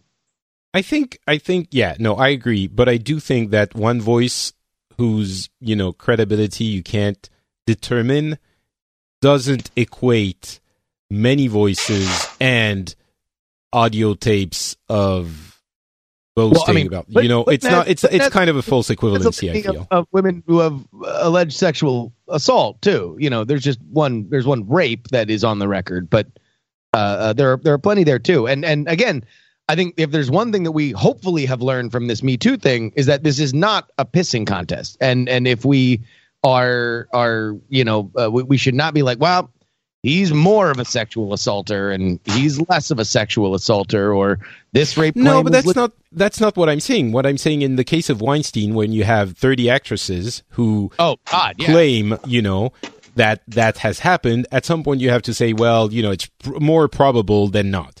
Right. But if you have one voice of someone saying I was sexually assaulted or, I was raped by that person, it's more difficult to make your final judgment about that person with just one clue, one element in the balance.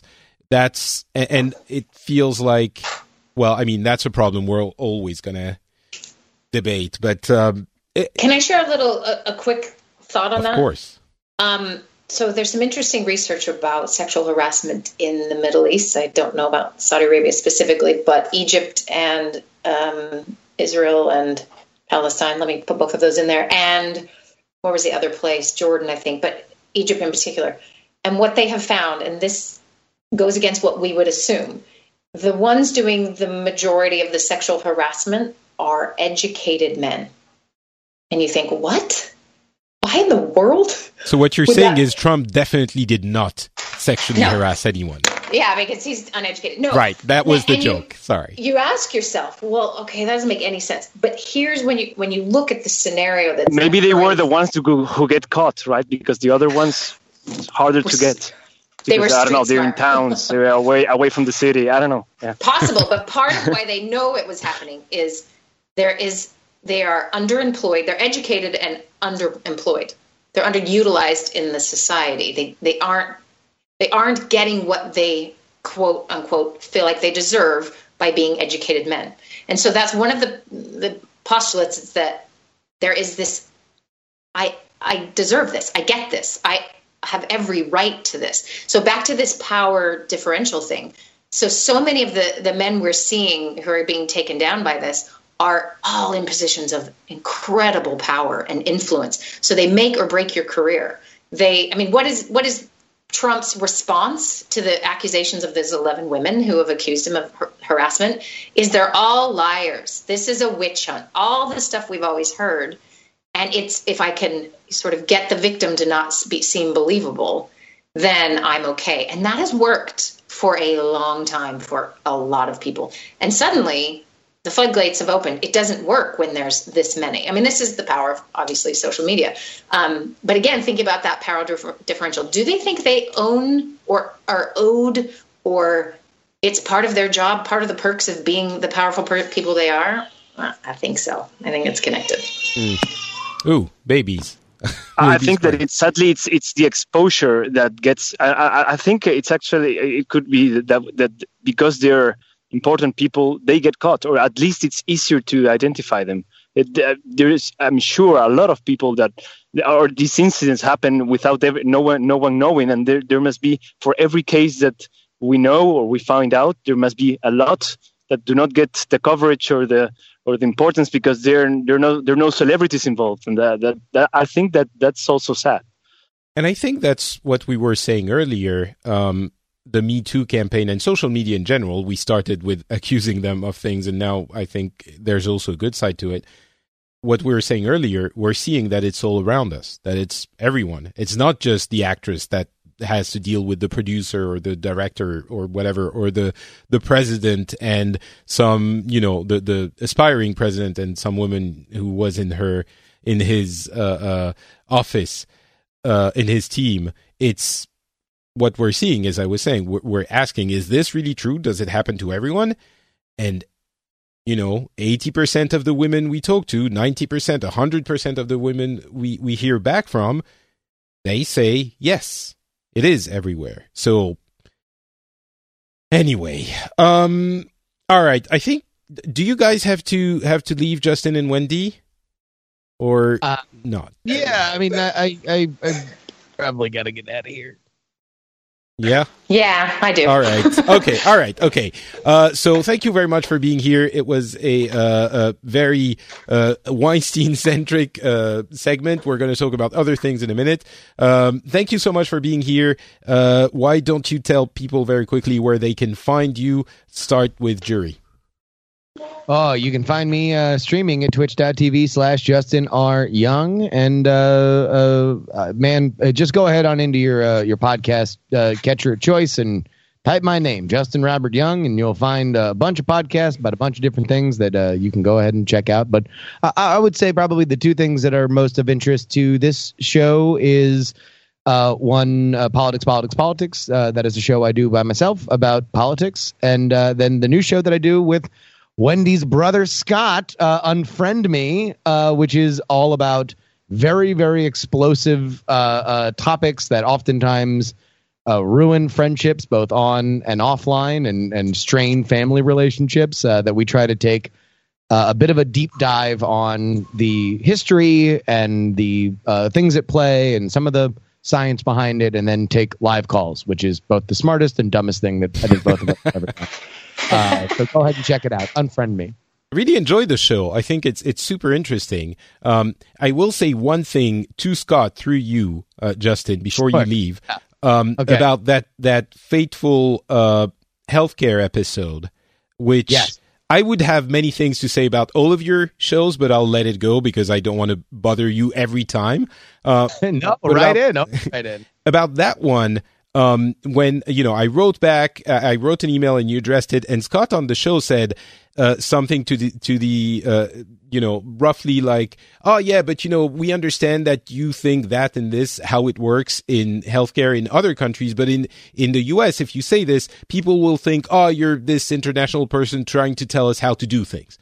And I understand that that's the sentiment, but the frustrating element of this is that you have people arguing back and forth, will a bicycle allow us to get to work faster? And they're saying, yes, maybe, but no, but yes, I don't know, we don't know, we have to, yes, it does. And you have a bunch of other people looking from the outside, saying, guys, we've tried the bicycle. It works. It makes you go faster. It's pretty safe. It does work. And the response is, we don't want to hear from you. And that is incredibly frustrating for the people on the outside looking at the debate and hearing this, not only can't we decide because we haven't tried it, but also when other people who have tried it tell us it does work, we don't want to hear from them. So that was, a difficult moment for me. But anyway. that was hilarious. Patrick's like, tell us where we can find you online. Yes, and I made it about myself. I'm sorry. Unfriend Me is an excellent show. I encourage everyone to go listen to it. Yeah, and the episode that Patrick's talking about was about healthcare, where we made the conscious decision to not talk about healthcare beyond America. We decided to try to draw a circle in a show that's only an hour long, just for clarity of focus on American pushes toward universal healthcare and what it has actually sought to do and what has gotten pushed through and the solutions that we've tried to do. So that was definitely frustrating, man. I'll tell you what, man. I do know this: people from not America do like to fantasy book America. Like there is a lot of opinions about what we should be doing in America, and I have seen it on a certain level, but never more than with this show. We get emails from around the world explaining how everything is screwed up and how we should fix it. And I'm not saying it's wrong. I'm saying there's a lot of opinions, man. You know what it is? America is our big brother, and it has been for about 100 years. And there's a lot of love for American culture. It is essentially our second home for many of us. Whether we like to admit it or not, music, movies, internet, everything comes from America. So I think we're involved by default. So maybe that's why we care so much. It's care, Justin. It's care. It's not, we don't want to tell you what to do. It's just, everybody usually ends the emails nice. You know, it's always the middle of them. One of them didn't. It's just one of them got really, really angry. But that was fine. They actually emailed again later to apologize. So it was cool. Anyway, Unfriend me. Go check it out. Unfriend me. And Wendy, apparently she can't speak anymore on Skype. Something weird, but she has to leave too. So thank you so much for being on, Wendy. I will put the link to her Instagram on the show notes. And also Therapy Thursday and on TMS, she is there. It's Scott Johnson's show. TMS is a great daily show that you can go check out as well. So thank you for being on, Wendy. All right, let's finish the show with a couple of things. First of all, the Catalonia thing. The Catalonia thing. Catalonia, yeah. You had, there was a referendum there for independence, which I have very mixed opinions about. But can you tell us a little bit about this and how it went? Yes. And as always, I'm going to do a very small disclaimer, because I'm pretty sure that if there's at least one Spanish person hearing this podcast, he will be outraged that it's me that is explaining the Catalan problem or situation. But on the other hand, I was way, sorry, again to interrupt. I looked for people who could explain this and people who knew. I found a few people that in the end couldn't. So it's not like, yes, I wanted to, but it didn't work out. Yeah. I understand. No, and it's good if someone gets enough outraged about me saying things, he'll be in the show, or she. So yes. It's good. Perfect. And we'll be able to make a proper show about Catalonia. Okay. I guess I'll explain, of course, again, my side of view, and it really starts not the situation and the problem, but my experience starts when I arrived in Madrid, which was in the middle of the Spanish economic crisis. World economic crisis, but in Spain it was specifically strong. Of course, Spain's regions are especially autonomous, I would say, compared with other regions in other countries. Not to all of other countries, but it's in that sense it's really federal. Spain, in the sense that the regions have a lot of liberty to do things. Now, for example, compared to France, it was made that way because there's a really strong sentiments in some, I would say, regions in Spain. I'm not sure if nationalist is a way to tell it to describe it, but there's regions that have a really strong identity. There's two specifically, the Catalans and the Basque. But there's others. There's from people from Galicia, and there's other regions, of course, that are proud. But specifically, the Catalan and the Basque, and these two regions have already, since many years ago, a lot more, let's say, liberties than other regions, in the sense that, for example, in how they can spend their taxes, They have more say on what do they spend them on. They have the right, for example, to teach and to use their languages in everyday life and as an official language in the region.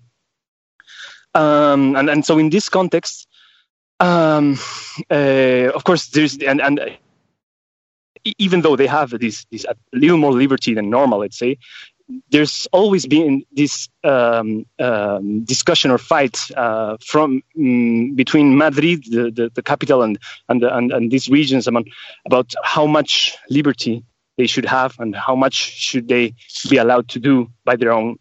And I think that it's a debate that it's not only done in Spain. There's many countries, for example, Belgium is one, and I would say the United States probably another one where there's a lot of tension between the central government and the states or the regions.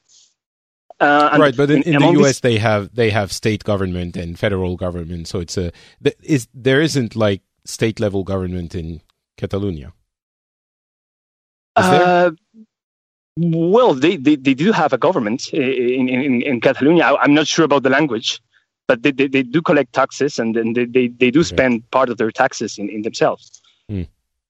Of course, it's not the same as the United States. Yeah, it's not as right. Explicit about it, maybe. Right. So they do a referendum, and they want to decide. And the big thing was it was a referendum that was basically illegal and that didn't have any legal value. And the bigger exactly. So the thing is, the legality is not under dispute, I would say. No, it's not. The Constitution bans regions from declaring independence by themselves. The Constitution says that in order for this to happen, all of the country needs to vote, and there needs to be, you need to change the Constitution. Sorry, and for that you need the whole country to do a referendum.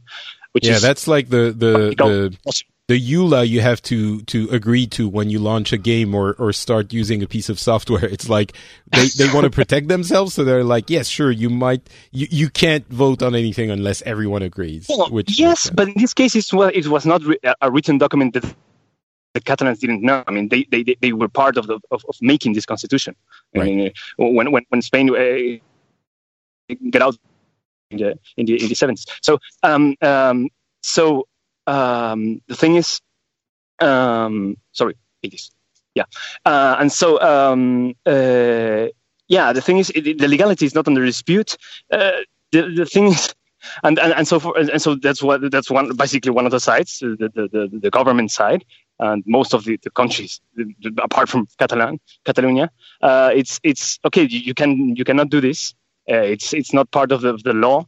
If you want to, we can change the constitution, but that's a completely another discussion. And so for many years they have been negotiating. And so these declarations of independence happen from time to time, or not declarations, but these tensions, and they would get resolved by negotiating more liberties and so forth. In this case, the government didn't want to negotiate anything more. So in that sense, it did. You could argue they didn't help in solving the crisis. So, but it's not as if they encouraged them to declare independence. So they did the referendum. Less than half of the people voted in the referendum. And of course, the ones that voted obviously were the ones that wanted to be independent. So it got, 90-something% yes for the independence. Of course. But of course, if you have only 40% that people that vote, it's not really representative. It's the one who wanted to leave who voted. So of course, and the thing I've heard is that the referendum not only it didn't have any legal value, but also it was kind of a weak.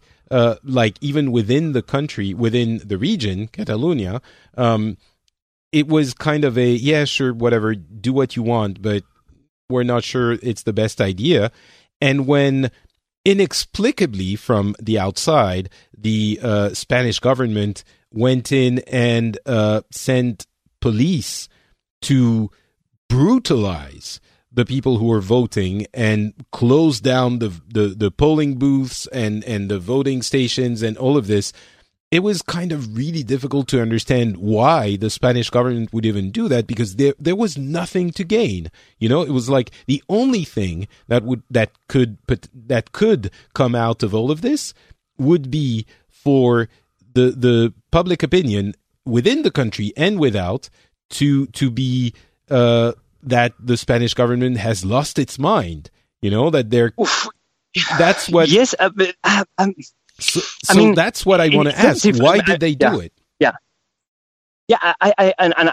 and just another disclaimer: I'm not in the part of the government. I'm not sure about. I mean, I do think that it shouldn't be done because it's illegal. But apart from that, which is a really, but what really do you have an insight into what tensions or what, you know, having lived in Spain for so long? Do you think it's something that the Spanish the Spanish population outside of Catalonia would think? Yes, of course, we should go and send the police and the army and take people out of the, like, does this feel justified, do you think, for the Spanish? They wouldn't support the violence, but the police going, yeah, of course. I mean, it's as if some region is doing something, not a region, it's like a group of people somewhere in the country is doing something illegal. Shouldn't the police intervene? I mean, at least for me, it's common sense that the one responsibility of any government is to provide peace and I don't know, it's not violence, but in the sense that you shouldn't allow things that are illegal and people declaring independence and voting for their independence and trying to secede. I think that. But was it going? That people from outside say, "Okay, the violence the government suppressing the people." I mean, the violence. Yes, it's really a shame that the government had turned into violence to stop the voting. But stopping the voting is what they should have done. Okay. I don't know. I mean, it's. I don't see how other option. What could they do? I mean, the other option would have been to let them vote, and then these Catalans, they will vote, and then nothing will happen. If you follow news related to Catalonia, you'll know that it's not that they're just voting because they want to vote. They do really want independence, and unless the government does something, they will go. I mean, it's not just a vague threat because they want more power. That's that too, man. But yeah, it is. You think the referendum would have held political weight, and that's why the government had no choice but to stop it? Yeah, I mean, I imagine that the referendum would have come, and the yes would have won, and then the government would have said, no, it's illegal, it doesn't count. No, because the image until the results say it's illegal or not, right? It's no. If you say no, then it's okay. But if you say yes, then no, we're going to stop you. Of course, they need to stop it before they know the results, because they cannot do a vote when there's no possibility to implement the results. Right. I think the way we were looking at it from France was. The referendum didn't really matter because everyone understood that it would be only people who are for it who would go vote, and, you know, who are for secession who would go vote. So it would be really difficult for the Catalonian separatist parties to use this as a credible way of justifying anything, right? That's the way we looked at it, but I don't know if that's how it actually imagine this. They have declared independence. I mean, independence has been declared even though less than half the population voted. I mean, imagine what would have happened if they would have gotten the legality or the support from the government. I mean, well, that's the thing. Without the situation, the thing is, it seems to me that the result of the police violence was that a lot of people were sympathetic to the Catalonians because of, you know, they felt they shouldn't be treated that way, when it wouldn't have been as easy to declare independence otherwise. But what you're saying is they would have anyway, and it would have gone through, and they would have had a more justifiable. Definitely, right. They would have declared independence. Definitely, if the vote would have had the normal course. Yes, and the thing is, yeah, and there's a whole another debate which I have had, and I have had many times with other friends from Spain about if even though it's illegal, they should get the chance to vote, but not like this. I mean, it should be as part of a negotiation with the government, and it should be made correct.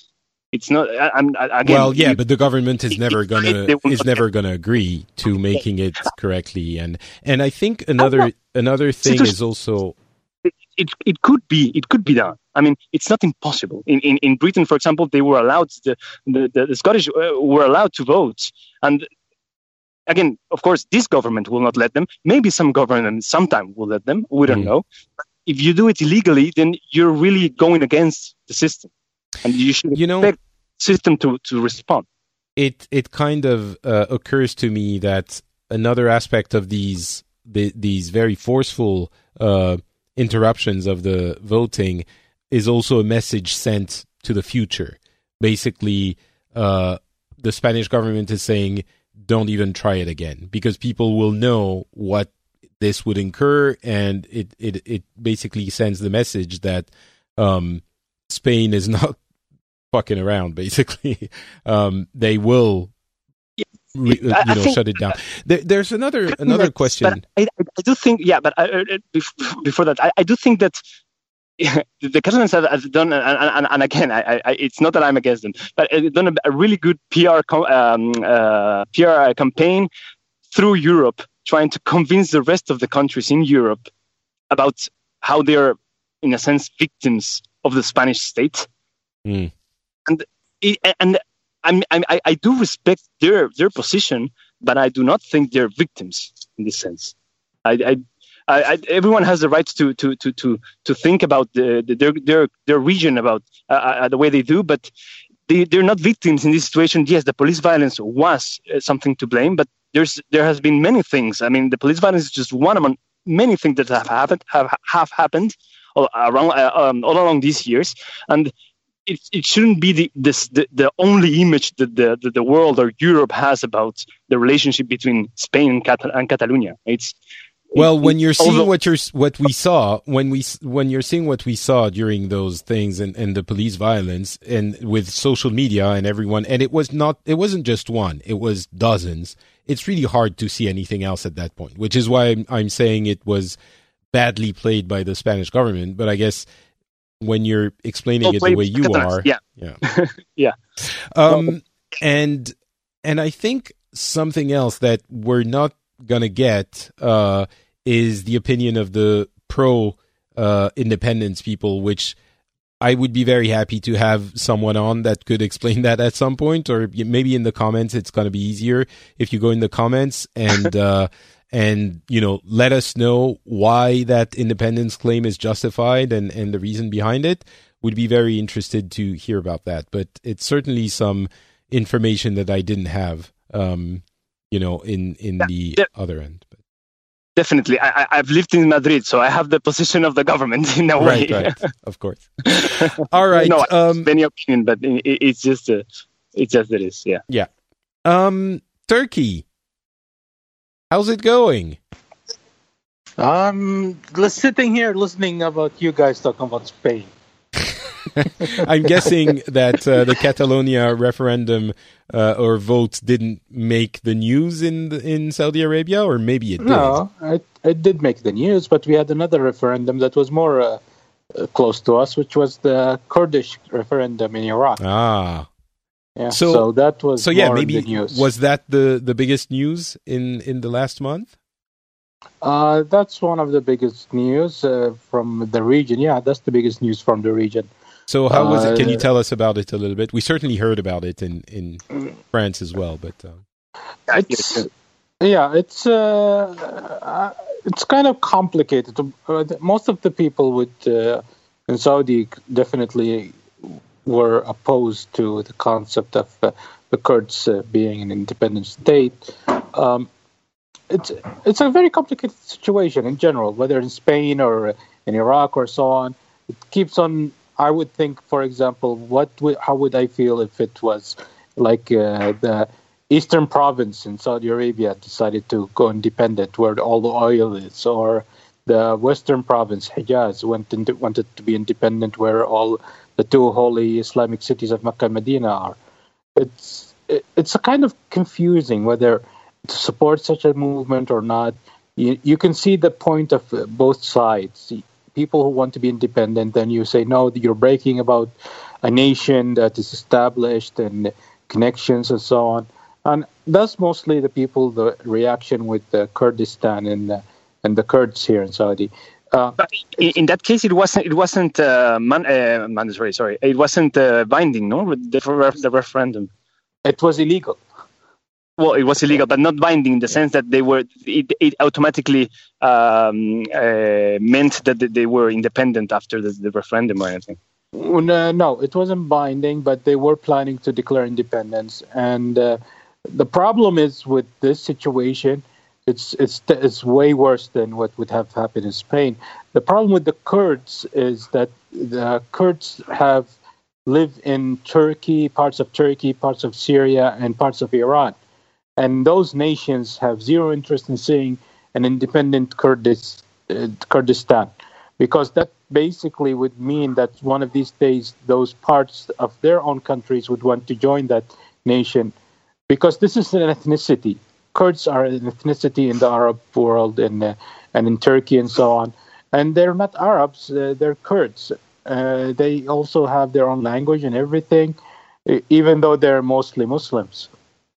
And the concept of breaking up, and Iraq is very unique in that the concept of Iraq has always been seen in the Arab world as a great nation. And the idea that it would be breaking down into different countries is just doesn't sit well with a lot of people in the Arab world in general. So the reaction in the country was... It was more of a worry reaction because of all the facts. One, no one wants to see Iraq divided. Two, they were worried about how the reaction of the other countries like Turkey. There were rumors that Turkey, if Kurdistan does actually declare independence, the Turkish army might come in and bring that country down because they don't want something like that to happen. Same reaction from the Iranian government, and so on. So this is what makes the Kurds different. Is they never had their own nation. They might be an ethnicity, but they never had their own nation in history, at least as far as I know. And that's what makes it unique, because people are saying, why is that even considered? Because there was never a Kurdish nation. Why are we trying to invent a new nation or a new country in the world? I know it's a touchy subject, but does the conversation ever veer to Israel? No, not really. Okay, because creating a nation and all of this. Yeah. No. Because Israel is the concept of Israel is already established in Arab culture, and which is basically that. And I don't know.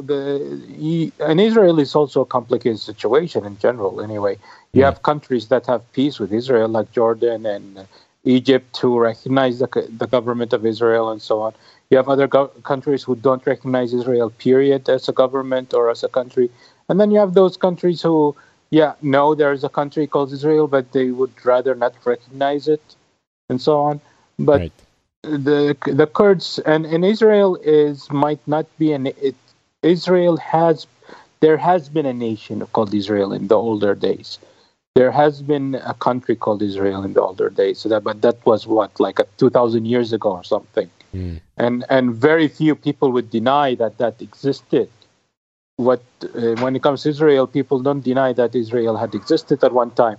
They just deny that these are the same people who were the Israeli country, and they're not the same people, so they shouldn't have the right for a country. The Kurds are different. The Kurds are actually an ethnicity that actually lived in that area for centuries and centuries, but they never ever had their own independent country. Yeah, it sounds hard when you have to declare independence from three countries at the same time. It's and actually, they were trying to get independent from Iraq right now, but but you know that the other countries are going to be against it. Yeah, exactly. Yes, because they would be next. Yeah, exactly. And if one of them is Turkey, which is really big. I mean, and then I don't know. Turkey is one of the most aggressive anti-Kurdish exactly. states. Yeah. I do want to ask about something else. I do want to ask about that women driving thing, which you alluded to earlier, but that's certainly something that we heard about in France and I'm sure in other Western countries. We took very well take care of the international media to make sure it knew about it. Oh, do you think there's like a concerted effort to make sure people hear about it? Okay. Yes, definitely. So what's your question? Just the context, is it something that is, I've heard that it's about the economy, that the fact that you need drivers is a strain on families, and with the economy not going well, that there are other justifications than just being progressive. There's so many theories. I personally believe it's a political theory. It's a political move and an international image move more than all the other theories. But it's a costly move, isn't it? Because I'm from what I know, from what you're telling me about Saudi Arabia, what you've been telling me over the past few years, it's something that wouldn't be easy to push because the population is very divided on the topic, isn't it? They're very divided, but I don't think this one is that difficult to push. Okay. This is where it comes down. It's more the divide on this part is because we've been living it so long. It's more than actually people firmly believe in this separation. It's just we live this. This is how we live. This is how it works. Keep in mind, in Saudi, there are actually women who in Saudi who actually do drive right now, but you don't see them at all because they don't drive in cities. These are Bedouin women who live in camps and they travel around. You have women who are farmers, work on farms, and they actually drive cars in villages. They don't have licenses or anything, but they drive. It's like you would go to a village and you'll find women driving there. So as a concept, and then the belief system why women shouldn't drive, it's not that religious, because the basics of women not driving is not that women aren't allowed to drive. No religious scholar would even, at least extremely very few, rare extremists. Are you telling us, Turkey, that the Quran didn't say explicitly that women couldn't drive? Of course. No, the concept is what the majority of scholars have been saying is women driving can lead to some problems, and they put a list of problems. So it's better they don't drive just to avoid those problems. Right, but it's not a super hard rule. It's not. You would almost impossible. Well, I'm sure you'll find some extremist zealots who would say, it's anti-Islamic for women to drive.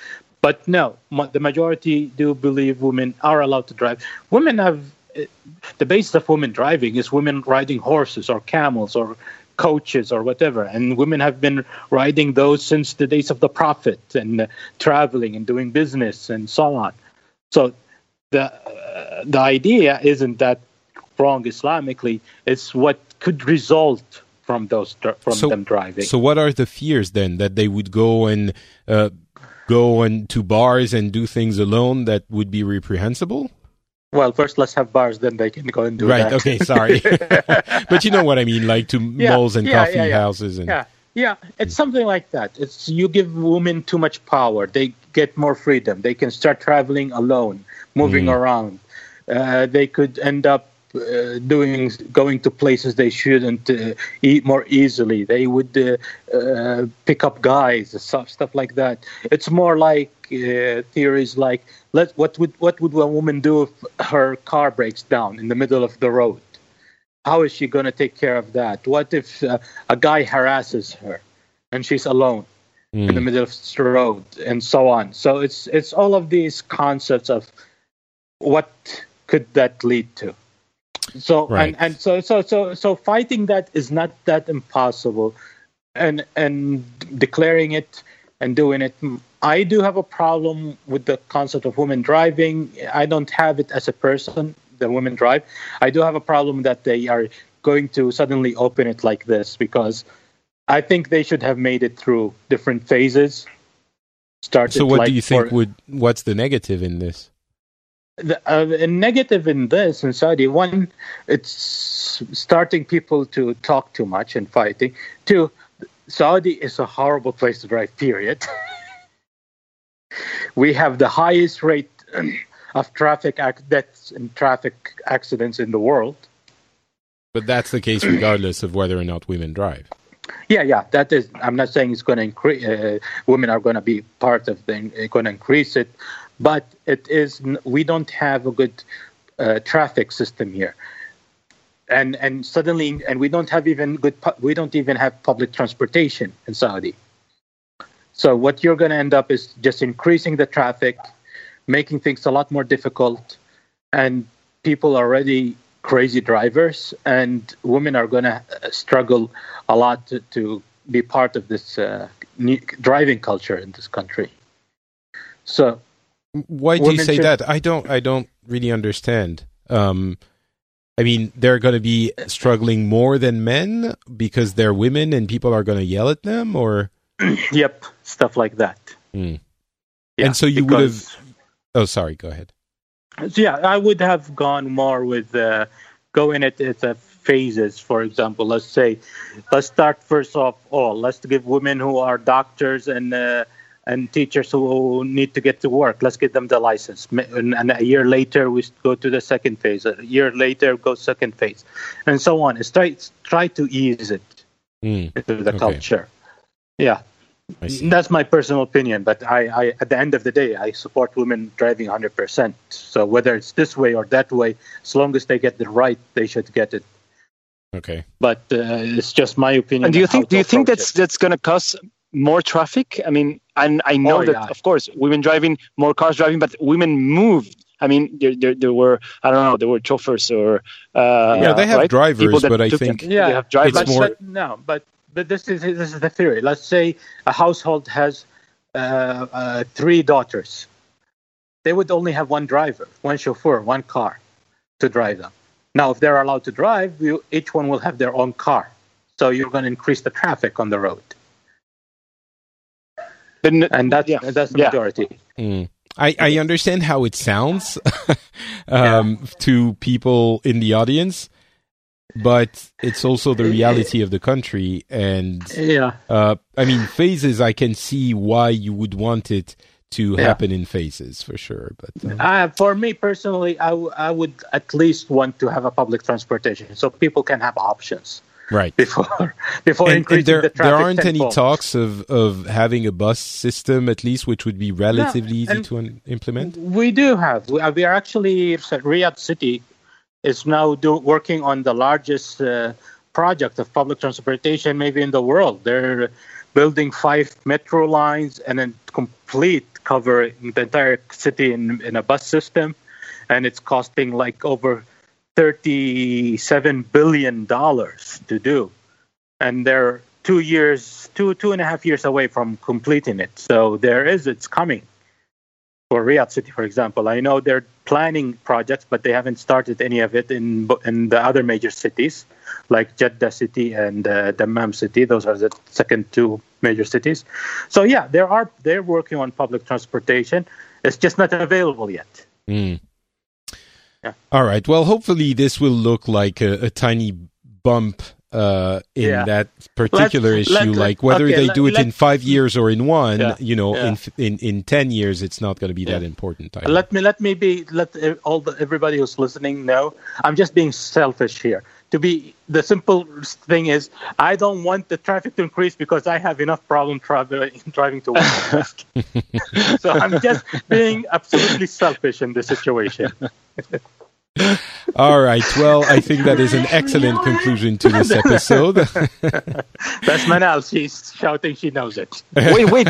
I just wanted to say that big thing in Peru is that it's possibly go into the World Cup next year, which is like the I don't know that thing that's going on. We'll get back to you for just a second. Turkey, Manal is walking around. Your wife, for those who don't know. Ask her if she's happy that she's going to be allowed to drive. Are you happy that you're going to be allowed to drive? She says she's too spoiled. She'll just keep her chauffeur. Fair enough. Okay. If I had a driver, I'd drive. She said she'll get a license just in case, but she would rather someone else drives her around. But so you're gonna keep the chauffeur, even though she's gonna be allowed to drive. So that's kind of an expense that it's harder to justify, isn't it? Trust me, I can understand where she's coming from. If I could afford it, I would get my own chauffeur. Okay, so she pays for it herself, is what you're saying. There's also you have to know one thing other about Saudi, which is basically parking. This country does not have parking. So you need the chauffeur to be driving around as you're shopping, increasing the traffic. When I go to work, I actually have to drive around inside the neighborhood to find a place to park on the street. That's how I did it as well in Paris for a long time, but yeah. Yeah, there is zero parking in this city, and there's no option of public transportation, so... Yeah. All right. Franco, you were telling us about the big story from Peru, which is it looks stupid, but for Peru it's really important because it's been 30-something years since Peru doesn't go to the World Cup, and right now we need to beat New Zealand in November in a couple of weeks, and then we would go, and I'm pretty sure that if we go, I mean, I don't know, the national GDP will increase by 2% at least. It's one of those things that you think it doesn't matter, but for the people's morale, it's really important. I mean, everyone now has become a football fan. Everyone has wearing the T-shirt. I receive photos. The only photos that I receive from my friends are things that has to do something with football. I mean, I don't know, dogs dressed like football players, or I don't know. It's really like crazy. Football players. What's the population in Peru? Like 30 million people. Okay, so it's not a small country. No, so it's I'm not sure small. Things like that happen sometimes. Why is it so big? No, because I don't know. In Peru, the national sport, as in everywhere in Latin America, it's football. Everyone's a fan of football. Everyone plays football. It's really crazy, but we're not that really good, apparently. Okay. How good are you, guys? How good are you?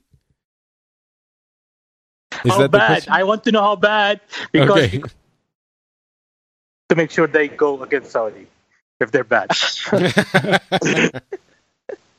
I don't know. No, of course we're good, but not good. And it's always we've always thought that it's unfair for us to have to play against all the countries in Latin America, but because they're also so good that even though we're not that bad, we cannot enter. So it's usually a mixture between chance and only chance possibly that makes us go to the World Cup. And we had it this time. And I don't know, it's as crazy as it can. And usually all the classifications for World Cups are crazy in the sense that every citizen. I mean, I'm telling this because there's a lot of people that do not feel the idea of, okay, maybe my country will go this time to the World Cup because, I don't know, France always goes. There's many countries that go always. Spain always goes. But Peru, no. And it's really important. I mean, everyone is always doing like the math calculations to estimate the probability that we're going, if we win this match and then this country loses this match with this other country, then we can go. But they're insanely complicated. Because there's, I don't know, there's still 4 matches.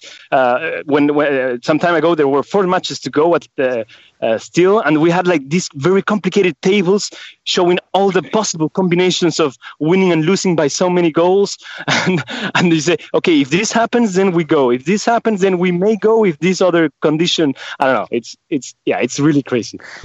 So I'm really hoping we win New Zealand and we have a chance.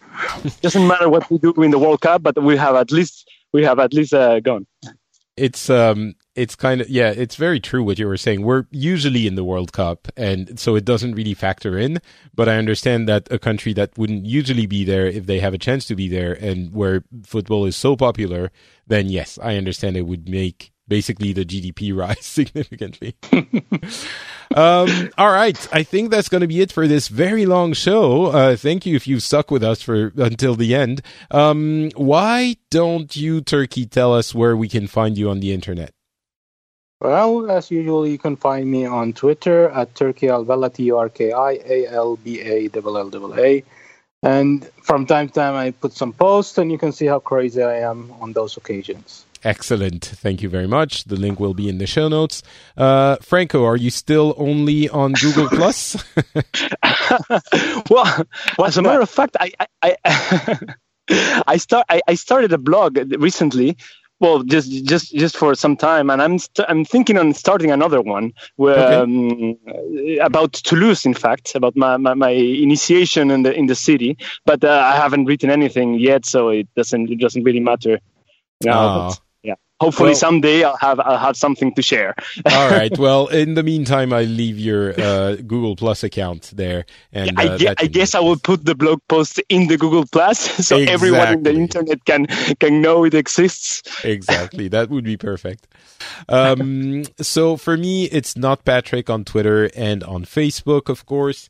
You can also find the show at FrenchSpin.com. You can go comment there in case you want to tell us some things that we got wrong or some things that we got right that you didn't necessarily think about before and you thought we made a great point. It happens sometimes. But if you want to have a conversation and a discussion, it's always nice to see people commenting there. If you want to support the show, you can do so at Patreon. You know Patreon, of course. You just go create an account and decide how much you want to contribute to the show for every episode published. And at the end of the month, you get billed for that amount. And it's super simple. The account takes like literally 2 minutes to create. And you can stop anytime. So there is no, you shouldn't feel, like you're trapped or anything. You can just contribute, stop when you want, continue if you want to after a while.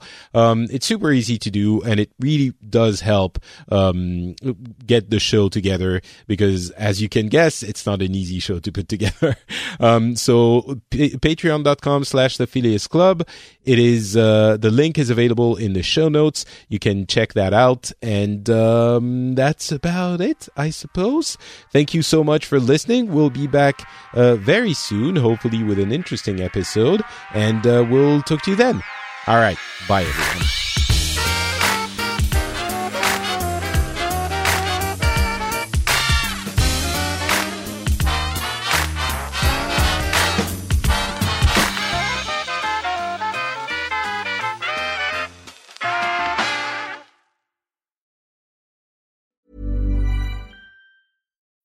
When you need mealtime inspiration, it's worth shopping Kroger, where you'll find over 30,000 mouth-watering choices that excite your inner foodie. And no matter what tasty choice you make, you'll enjoy our everyday low prices, plus extra ways to save, like digital coupons worth over $600 each week. You can also save up to $1 off per gallon at the pump with fuel points. More savings and more inspiring flavors make shopping Kroger worth it every time. Kroger, fresh for everyone. Fuel restrictions apply.